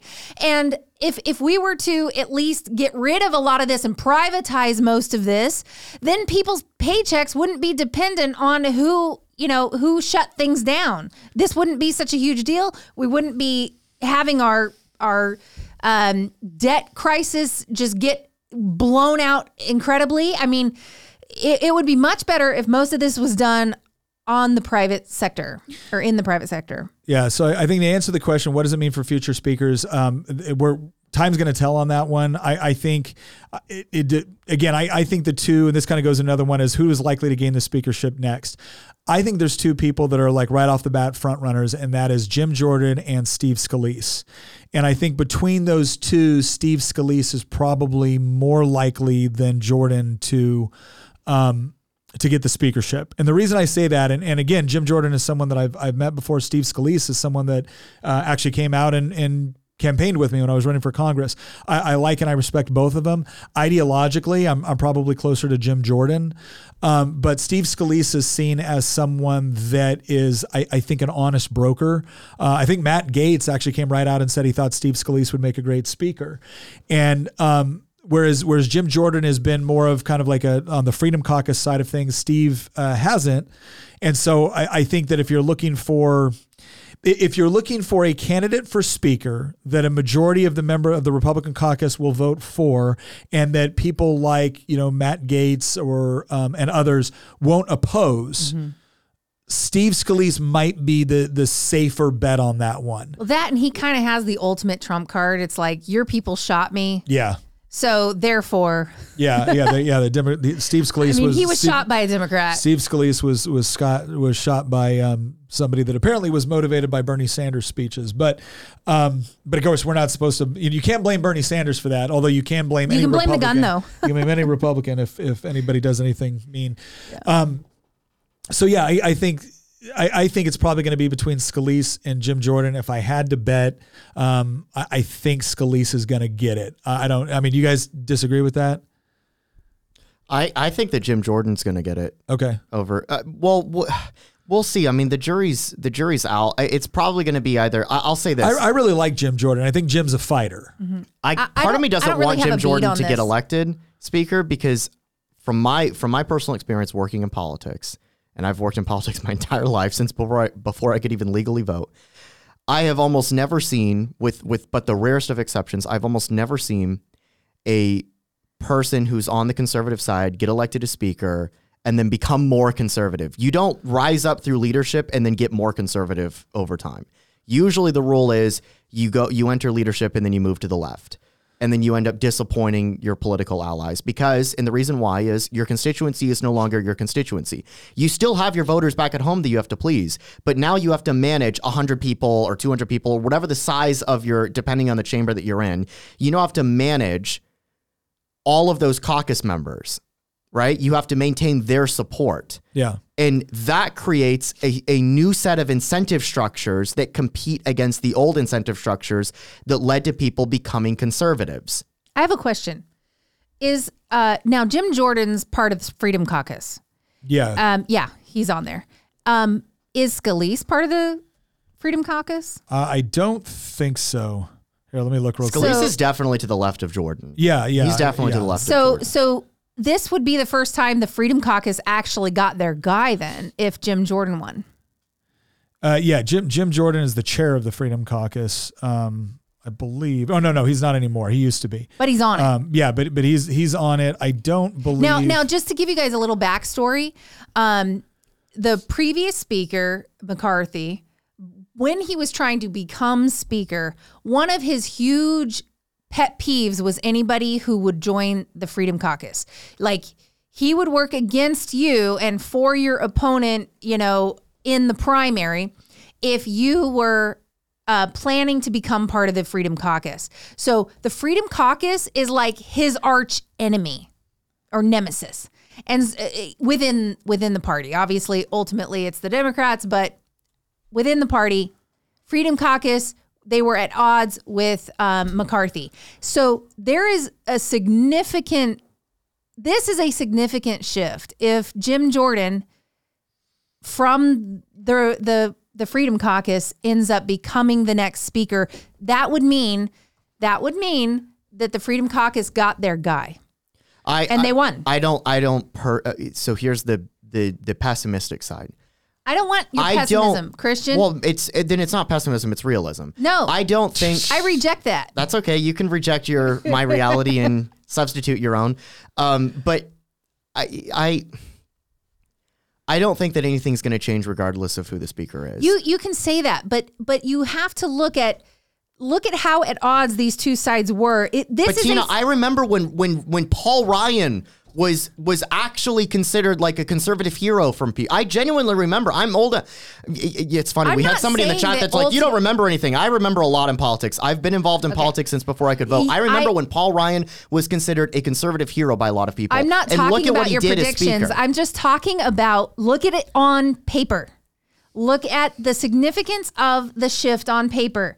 I don't know what it's going to bring, and it may or may not do anything significant, but the shift on paper is significant. You cannot deny that ultimately the Freedom Caucus people that were totally holding out on McCarthy ended up, they're putting forward their guy. Like, they're going to get what they want just a year later. Here's what I'll say.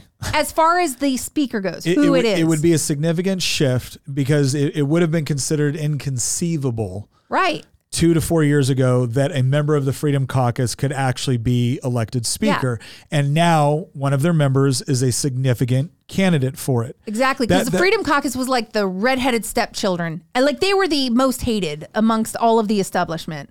And so now we're looking at possibly having one of them as the speaker. That's kind of why I again, just from analysis, I'm not saying I wouldn't want him to be speaker. I actually think Jim Jordan would be a very, very good speaker. To Christian's point, the role of the speaker is to manage the Republican it's obviously you're the speaker of the House, not just your caucus, but let's face it, you're trying to get your caucus's agenda through. And you have to play that leadership role. And that usually, again, because members of your caucus don't have to vote with you, it means you usually have to be very, very good at leading, negotiating, occasionally twisting arms. And again, we don't like the idea of twisting arms when people are twisting arms in order to get Republicans to do things we don't want them to do. We probably would like twisting arms when it comes to getting Republicans to do things that we think they should be doing. And the question is whether or not, what sort of a speaker Jim Jordan would be. To Christian's point, when you have so few, when it is such a slim majority and one person can vacate the chair, it creates a very, very strange paradigm, and how to manage the speakership position. It's very, very difficult to do that because your ability to twist arms is not necessarily there anymore. So I just have to say, like, I don't know what that would mean for Jim Jordan in that position. It would be incredibly difficult to do. Oh, it'll be hard. But I think, again, when I look at the vast majority of the Republican caucus is not Freedom Caucus members. Now, I think a lot of people that are not Freedom Caucus, like Thomas Massey is not a Freedom Caucus member. And the only reason he's not is because he doesn't like the idea of being tied to certain caucus rules and whatnot. He wants to be able to do what he wants to do. He's a very independent-minded thinker, and he's a very liberty-oriented thinker. And sometimes that causes him to run afoul of members of his own caucus. But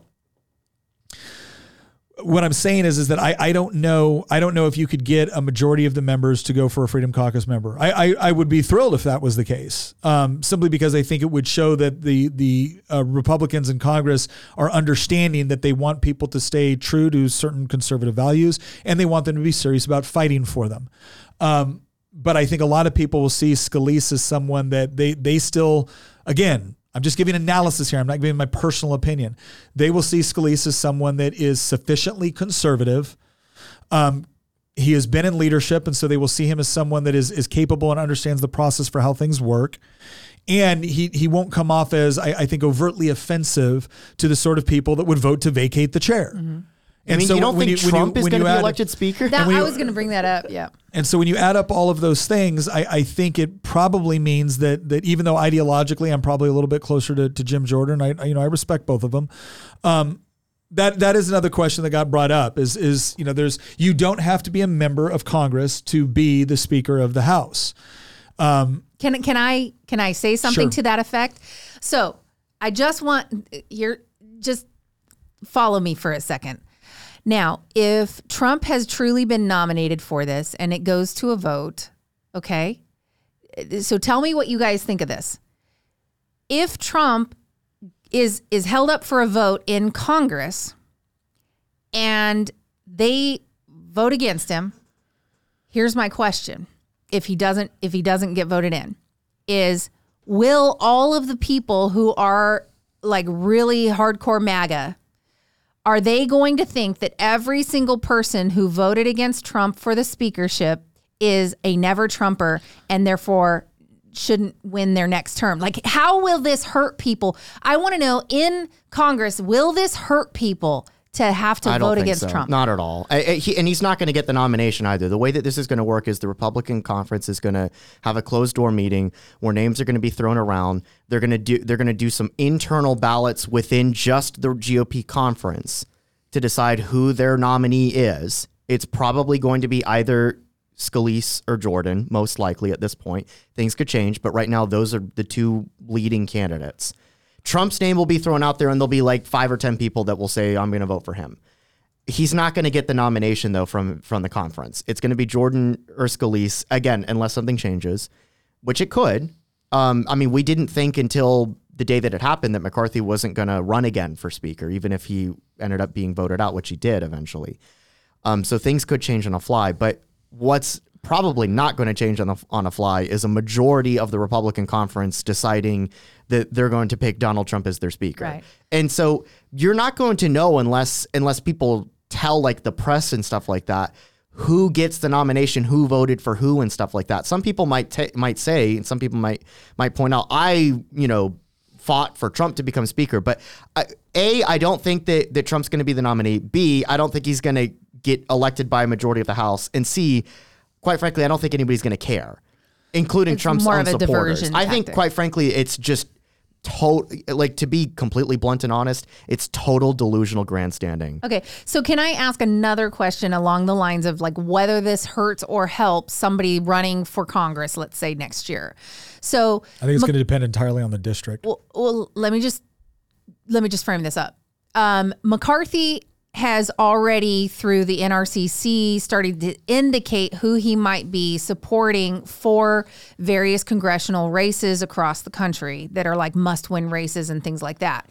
And he's already kind of established that. However, if he's not the speaker anymore and he's no longer in charge of the NRCC or no longer has as much sway, he's not the kingmaker he used to be, what does this mean for people who are trying to run for Congress who aren't currently in Congress yet? Like, will this help? Will this hurt?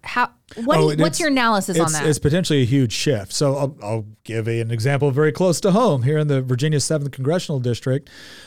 We've got 2 people that I know of. I think there's a couple more that have thrown their hat in the rings, but I don't know them and I can't remember their names.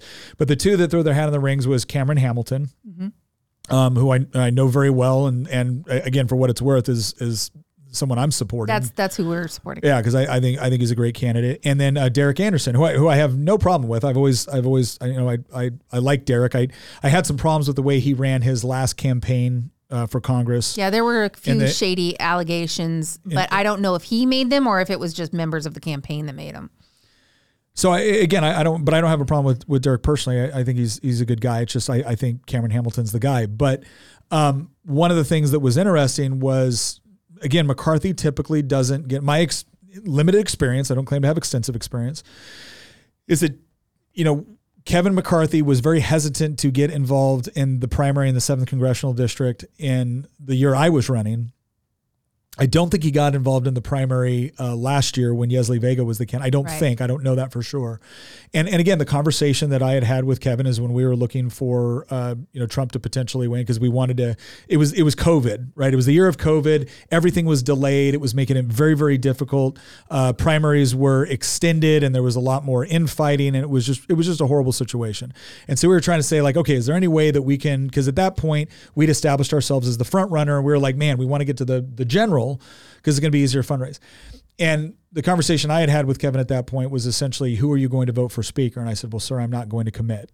He goes, well, you vote how the majority of the caucus votes. Sir, that's another way of committing, and I'm not going to commit to that either. I would have to see who the speaker candidates are before I can make a decision. Are you going to join the Freedom Caucus? Yes.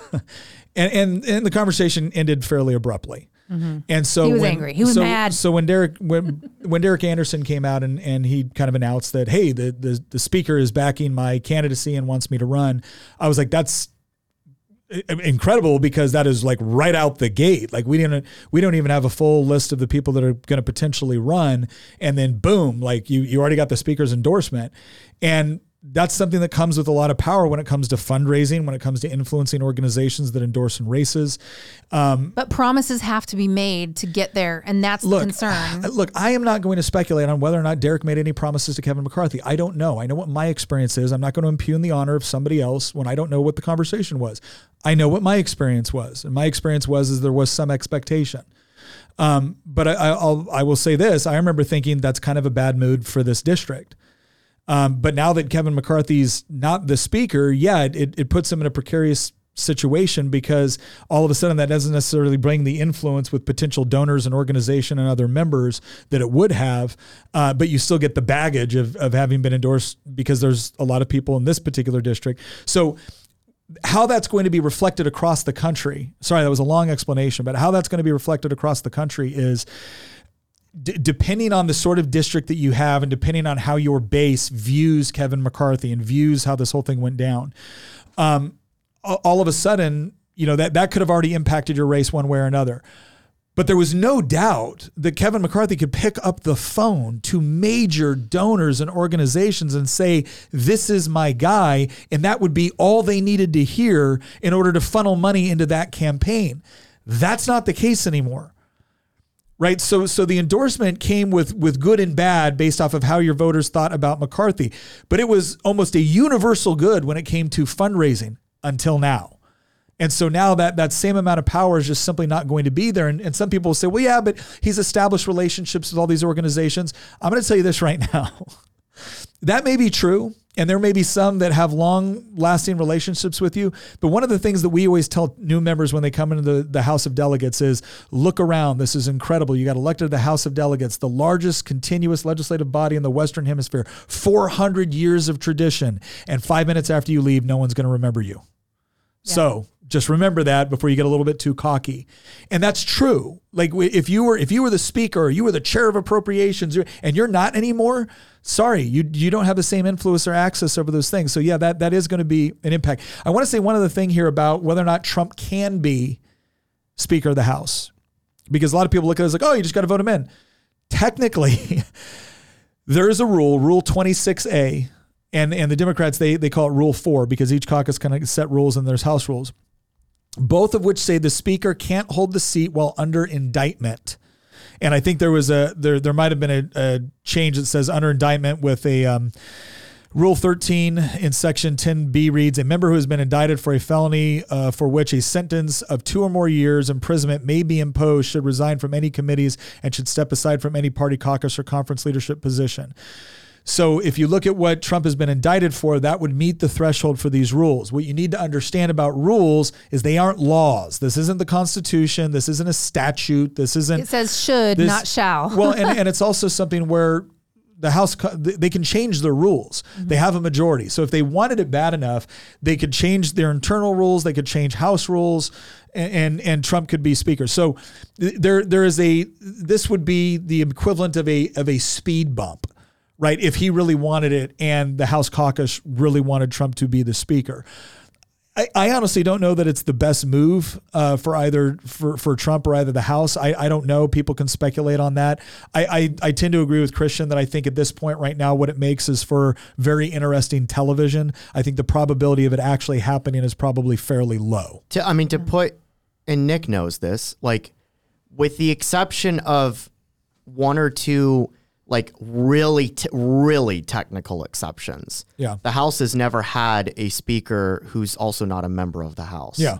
When I say really technical exceptions, there's technically one day, and I think 1869, the shortest speakership in history, yeah. where a member of Congress who had just had his term expire the day before, like his term had just ended and he had retired actually, was elected by the House to be Speaker for the day after his term expired. So he was technically Speaker of the House for one day while he also was not a member of the House. But as far as I am aware, that is the only technical exception. And even then, it was like just 24 hours earlier, he was a member of Congress. So It's like, with the exception of that, there's no case where somebody who has no experience being in the House, isn't a member of Congress, becomes elected Speaker. It's just never happened. Well, and look, people will say, yeah, and you know what's also never happened?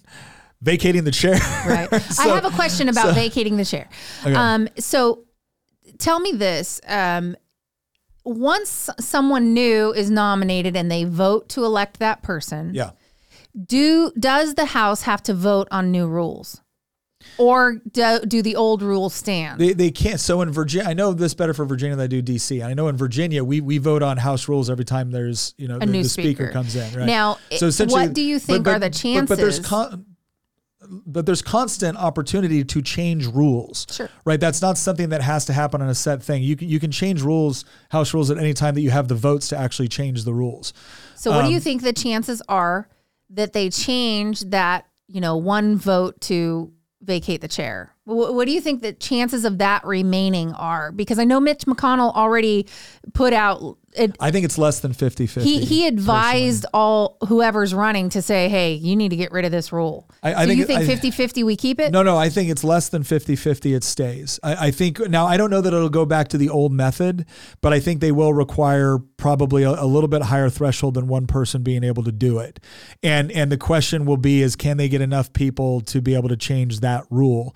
And I don't know. That's the big question for that is, in order to get elected speaker, because that's the rule right now, in order to get elected speaker, it depends on how many Republicans within your own caucus are willing to say that rule stays. And if you've got enough that say that rule stays, that rule stays.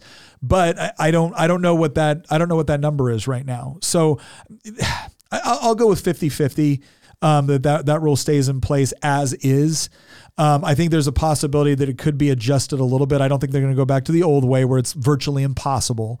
But they might request a slightly higher threshold just so that so the speaker feels like there's some room to work without every vote potentially going to vacate.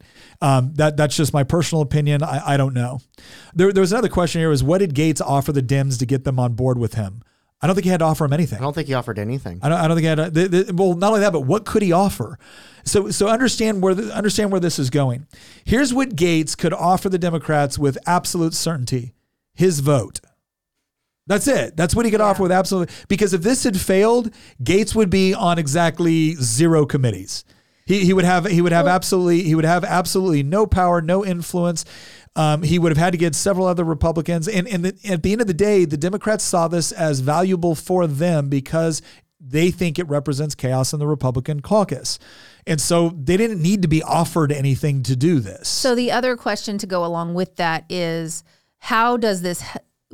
what did Matt Gaetz have to gain from doing this? Aside, like assuming this isn't 100% out of principle, is there anything else he could have stood to gain through this? Oh, like media attention? Yeah. Media attention, potential fundraising and stuff like that. In fact, he was fundraising off of it. They held it up. Yeah, he was fundraising off of it. It was what was funny is somebody came up and said, this is just a fundraising gimmick by, Matt Gaetz. Well, and then Matt Gaetz got up and he goes, so I'm going to get lectured to on fundraising by the people that are in the pockets of lobbyists and special interests and everything else. He goes, and then he started booing. He's like, go ahead and boo. It was almost like the Thomas Massey, go ahead and boo. It was really epic. Yeah, your boos mean nothing to me. I've seen what makes you cheer. Matt Gaetz actually got the better of, I think, that floor exchange because, they could claim that, okay, Matt Gaetz is just being a media whore and trying to raise money. But then Matt immediately slammed back and he goes, and what does that make you when it comes to all these lobbyists that want more spending in Ukraine? And it was like, ooh, again, regardless how you feel about Matt, regardless how you feel about the fundraising off of it, I mean, when Matt makes that point, most Americans are looking at that going, good question. Do we want to play that clip of Matt Gaetz? Do you have it? I can pull it up. It's actually relatively in my opinion, short. Matt Gaetz is he's not my favorite. He comes off kind of like a narcissistic, arrogant guy, but that doesn't mean he can't be right sometimes. And so, yeah. Was there something you were going to show? Yep, Christian's finding the clip. Yeah, I'm pulling it up. Are there other questions we needed to ask first? Let's see. We do have a question from the MTA chat. How much of this could or would be fixed with term limits? Okay. Look, here's the deal. I have publicly supported term limits. I've publicly signed on for term limits. here's what I want people to understand about them. The argument against term limits is that if you have term limits, what you're essentially doing is you're telling people that they can't vote for the representative that they want, even if they really like them. And that eventually what's going to happen is the administrative state and the lobbyists and the bureaucrats are essentially going to run the show, because anybody that gains any sort of like experience or understanding of the process is term limited out the moment they understand the process. You're not term limiting the bureaucracy. Yeah. And so that's, and I will say this, I think that is a fair argument. I really do. I think that's a fair argument. Here's what I will say. The reason why I still support term limits is because I feel that people are willing to do, I think that people would be willing to fight back against the bureaucracy and perhaps reduce it if they weren't worried about trying to stay there year after year after year. Not to mention the fact that I think the pull to move more and more toward the statist side of the spectrum, not just right or left, but the statist side of the spectrum increases the more time you spend in politics. And I know this because I've been in for 8 years. And after a while, look, nobody likes to tell their friends no. Nobody likes to, and you start to build relationships with people to get things done. And they come, hey, Nick, can we really get your help on this? And you're like I spend a lot of time telling people I really like no. And it gets tiring. And that's why we really like you, honey. Well, no, but it gets tiring. It gets frustrating because a lot of times people will come and they'll have a good point and you'll understand what they want to do, but you don't agree with the method in which they're trying to solve it. And so you'll try to work with them to find a different way to solve it. And after Nick a while, gives the gift of no all the time in the general. How about no? It's amazing. I love it. But the reason why I point that out is because, again, keep in mind, these are still people. I know it's easy to look at all politicians and be like, oh, they're just a bunch of egocentric, narcissistic, jackasses that don't care. I'm going to tell you right now, that's not been my experience. That's not been my experience. I know a lot of people in politics that I know some people in politics I respect and admire. I know a lot of people in politics I genuinely like. I know some people in politics I don't really like. I know some people in politics I don't respect. But the one thing I've noticed about all of them is that they all think that they're trying to do the right thing. There's very, very few that I would categorize as they are up there for no other reason than to get rich and because they like the power and there's some. But I'm sorry if that is and the reason why I point this out is because nothing is easier than to just point at them and say, oh, they're all this. Well, that's easy. Just dismiss it. But if you do that, you're never going to understand the actual motivations behind why they're doing certain things. And that's what you need to understand. So don't just easily dismiss it with whatever explanation makes you feel better. Understand why some of these things take place and how the culture within politics gradually shifts people in a direction that isn't healthy. And that's why, again, I still believe that term limits are a good idea, if for nothing else than that reason. Now, here's what I will tell you that I think is even better and would really solve the problem more than term limits, going back to a citizen legislature. In Virginia, we have a citizen legislature, which means you get a very small salary, right? And you are in session for 60 days during even years, 45 days during odd years. You have to get all the bills there unless the governor calls a special session. Right? So you got to get all your work done. And then guess what you got to do? You got to go back to your district and back to your real job because you ain't living off of what they pay you to be a delegate. And that's true of most state legislatures. There's only 4 state legislatures that are full-time like Congress. It's California, Pennsylvania, and I forget the other 2. I can't remember that. I forget the other 2, but and then obviously Congress. And so I think if you go into a citizen legislature where you don't look at this as your full-time job, you still have other things to do. People will say, well, but how will you develop the subject matter expertise to cover down on all these bills? No, you know what you'll do? You'll have fewer bills because you ain't got the time to screw up the country full-time, right? You can do a lot less screwing up of the country part-time. And so I think that's a better thing. But we have the clip ready. Yeah. Okay, let's do the clip from Gates. My colleague says we've passed the strongest border bills in history. Well, guess what? Look at the border right now. We didn't use sufficient leverage in the debt limit or in any other thing to actually get results on the border. The border is a disaster, really something I don't think you're going to be campaigning on, that you fixed the border. Second, you said you streamlined regulations. What the gentleman from Louisiana doesn't tell you is that all of the regulatory reform he was just bragging about is waivable by the stroke of a pen of someone in the Biden White House. Do you really think you've got anything for that? It's a total joke. And then finally, the welfare to work that the gentleman from Louisiana said we got. The welfare programs that they said that they streamlined with their welfare to work stuff, they're actually going to grow. Because while they did work requirements, they blew out those programs with expanded eligibility. I'm real glad you guys didn't put work requirements on Medicaid. It probably would have resulted in Medicaid expansion.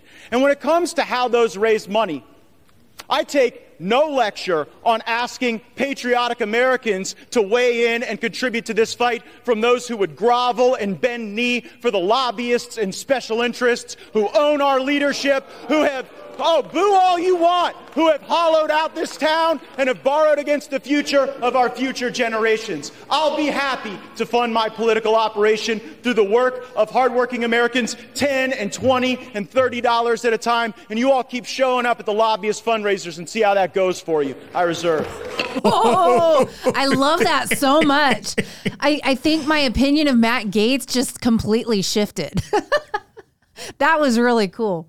Oh,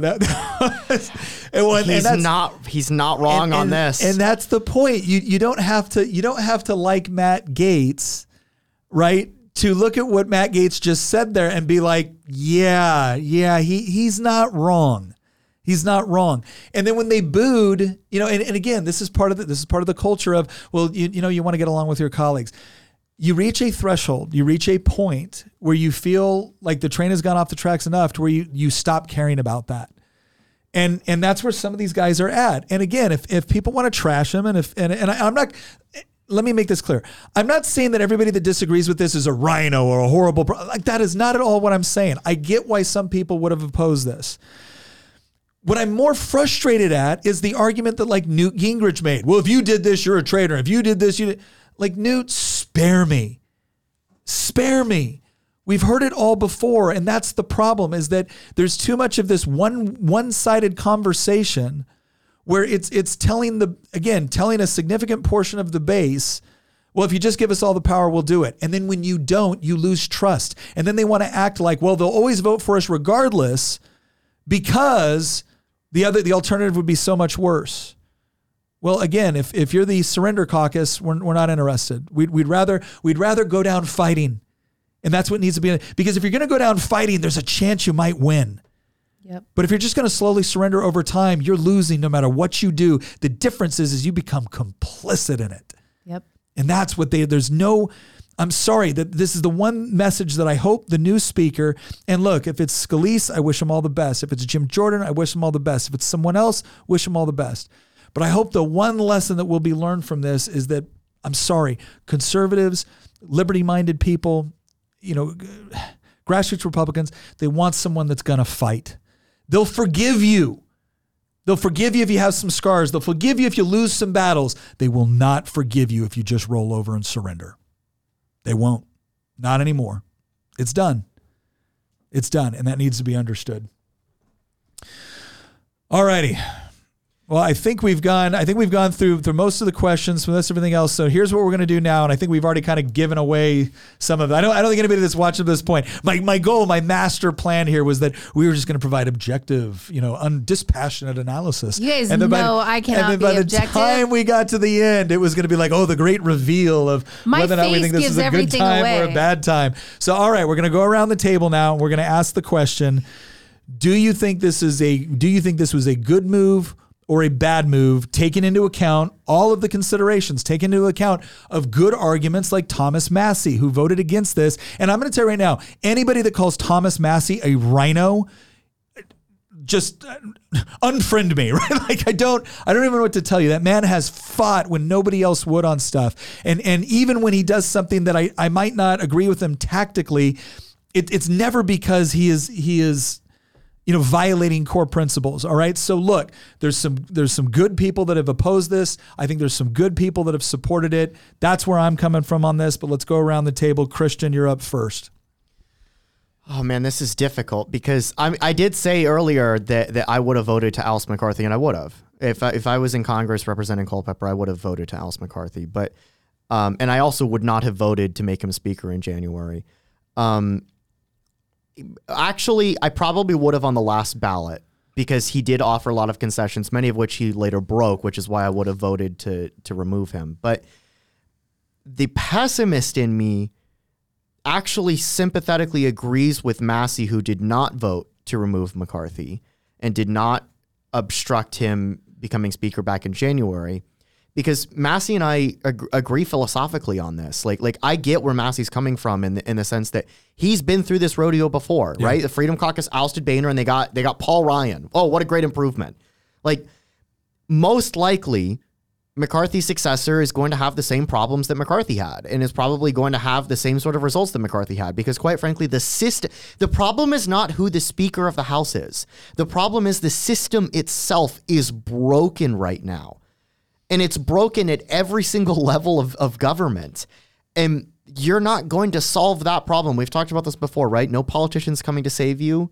And quite frankly, I don't think that we're going to be able to vote our way out of some of these problems. So while I would have voted to remove McCarthy because he did break some of his promises, and that would have been justification for me to remove him from office, I'm not necessarily optimistic that the act of removing him from office is going to somehow make the situation better or fix some of the existential crises that are barreling towards us at $500 billion every 15 days right now.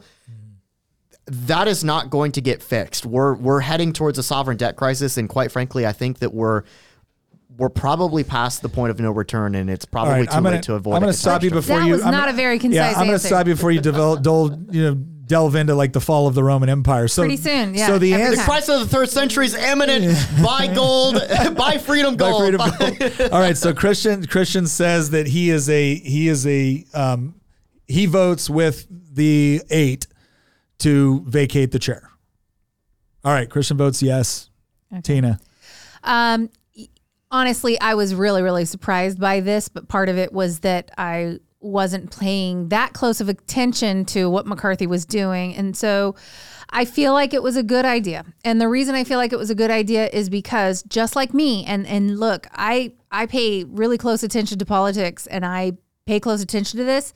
I wasn't paying close attention to what McCarthy was doing until they voted to vacate the chair, and I had to ask why they do that. And so it put a big old fat magnifying glass back on exactly what was going on. And so yes, I think it was good. Can I see a place for people having a different strategy? Absolutely. I don't think less of the people that didn't vote for that. I think they might have had a different strategy. So I don't just assume that they're all rhinos for not voting for that. But this idea that the ones who voted for it were rhinos is insane. These are the conservative people that are trying to hold his feet to the fire. And I think that it does kind of send a message to the next people coming in, whoever that may be, that look, we're going to hold you accountable. Like no more holding bills hostage, business as usual stuff. Don't just placate us and pretend that you did something for your talking points for your little newsletters or your fundraising emails. You need to do something substantive. And I think that this kind of sent that message. I think it was a good move. Now, I don't really care for Matt Gaetz, but I think, okay, he made the right move. Hamilton. I think at the end of the day, this was a good move long term. I think that it shows that some Republicans within the party are willing to take a stand. I think that the base needed to see some backbone in D.C., and I think that's what this was. Okay. So I'm gonna admit too with Tina that I've been so focused on what's going on in Virginia right now that I wasn't paying as close attention as I probably should have been on what was going on in Congress. That and I like to be happy, and paying close attention to Congress is not conducive to that. I will say this: I'm gonna back this up just a little bit. I want to try to put myself in the position of having to do this before I knew what the outcome was, and to understand that you have to realize that Gaetz probably had to go around and convince a certain number of people to take this vote, and what it would have meant if McCarthy won was essentially they'd be done. They would be done. They would each get primary challengers. They may still get primary challengers. In fact, they probably will. All of their re-election campaigns just got a lot more expensive, probably. if they had lost this, they most likely would have been removed from any committee of any significance. Their bills would have been dead on arrival. I don't care what bills they carried, they would have been dead. From the position of someone representing constituents that is trying to get legislation done or budget amendments passed that are very important to your district, what this meant is that they would get none of it. Right. So that's the practical reality. I want people to have some appreciation that this wasn't just about, hey, take a stand and fight. No, it's an incredible risk. There was going to be real consequences, like real world consequences for this, for their districts, for doing this. And I think Massey makes a very good point with respect to just because, sometimes when you've got a speaker that, there's a lot of fighting and a lot of concessions, and McCarthy made some very, very good concessions, some of the best concessions that I've ever seen. It's one of the reasons why when a lot of people were trashing the Republican member, Chip Roy and the Republican members that were holding up, and I was like, no, they are doing they're doing God's work right now to get these concessions, which are a long time in coming. Massey is legitimately worried that who we get next is going to come in there and they will have learned a very, very different lesson from this. The lesson they will learn is we need to change all this back. We need to get these rules in. And again, I understand why he's concerned about it. Having said all that, I'm voting yes. I'm voting to vacate. And the reason why is because I think what McCarthy thought was that, and conceding that it is an incredibly difficult job, especially with split government. We don't have the Senate. We don't have the presidency. You can't get things done. The problem is that we've heard it all before. And I think what McCarthy thought is he could give the concessions he needed to give to get the speakership. And once he had it, if he had to kind of, shy away from some of those commitments, he'd get away with it because, hey, this is just the way it's done. And I think he actually made a very, very reasonable calculation on that. And I'm glad he didn't get away with it, is what this comes down to. And this is not about, people could look at this as like you have some personal animosity toward Kevin McCarthy. There's some things I didn't agree with on Kevin McCarthy. At the end of the day in 2020, when we were all trying to win, I remember I was at an event with Kevin, and Kevin gave, I thought, a very, very, passionate and well thought out, plea on behalf of the president, on behalf of a Republican Congress. But ultimately, I'm tired. I'm tired of it. I'm tired of I'm tired of the conservative base constantly being told that we can't get the things that we want because if we do, we won't be able to hold power. And the point is what's the point of holding power? What's the point of holding power if you can't deliver on the promises that you made? And I don't believe in holding power to deliver on promises like bringing home the bacon. I mean, doing the things that we all claim we believe will make the country better. Doing the sort of things where we're like, no, we're going to reduce taxes, not just because it's a talking point. We're going to reduce taxes because it means that people that are working incredibly hard get to keep more of what they earned because it doesn't belong to the government. And we're going to reduce regulations because right now there are people that aren't starting businesses or expanding businesses because it's too hard to break into the marketplace. And because a lot of those regulations were written by companies that don't want to compete with new, young entrepreneurs and innovators. It means that we're going to protect Second Amendment rights. It means that we're going to reject this idea that we should be running the country from D.C. I don't think these are ideas that we have to run away from once we're in power. I think there's sort of ideas that will guarantee that people actually put us into positions of public trust. But if every time we're there, we get told, no, it's Nick, the polling shows. Nick, the press isn't with us. I hear this so much time. Nick, we didn't get out ahead of the messaging. Why? Because the media doesn't like it? I got news for you. If you're waiting for the media to step up and be like, wow, the Republicans have just done a really great job, that's not happening unless you've betrayed every single one of your values. There's only one type of Republican the mainstream media likes, and it's a dead one that they hated 12 years ago. Yep. That's it. You know what Republicans they like? John McCain, Mitt Romney. They didn't like him when they were running for president. They were all horrible racists. And now, they're supposed to be the example for what Republicans are supposed to be. So look, what do you say? I don't say this lightly. I don't say this lightly because I do think that Massey makes a good point, and I do think that you need it is difficult to operate when there is chaos within leadership. And there are times where you have to understand that there is a bigger mission here. But in this case, the bigger mission is making sure that Republican leadership from the top on down is on notice that what we expect is someone to fight. And so I vote yes. Question. What do you say to people that say, this just shows Republican incompetence and the media is going to bang away at that drum and we're going to lose a whole bunch of seats over this? Do you think we lose a bunch of seats over this? No. If Republican competence can only be represented in capitulating to the left, then I don't want it. I'll take anything but it. Because what that essentially means at that point is that competence is doing what the Democrats want. Because then everything went through the way we expected. Oh, then we don't have any trouble with respect to the government shutting down. No, we should be competent in advocating for and passing the legislation we think is going to help people. So no, I don't think it's gonna result in that. Is, I will tell you this. I'm gonna make a prediction right now, and this is always dangerous in politics. I'm gonna make a prediction right now, and that is all of the talking heads, all of the people in DC and all of the, all these people that are the experts on all of this that are predicting chaos and problems. I think this is going to be a nothing burger in a couple of months. I really do. I think people are going to find out that they're nowhere. And look, this is a good lesson for all of us in politics. You're just nowhere near as important as you actually think you are. And this is a year before their election. So, I mean, the election cycle works in months, not years. And so if something happened last year, as long as you can recover with it before the next election, you're fine.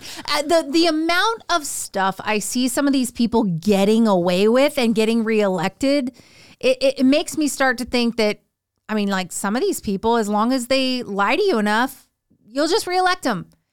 Because, half the time we end up just being so gullible and we believe whatever they're going to tell us, in their little mailer in a few months, and we completely forget what they did before. I mean, I watched it happen in my race when I ran against Hanger, and he was acting as though he wasn't totally, sending money to, abortion clinics and everything else. So it's crazy how people will just go, oh, I have to think this way. Okay, I think this way.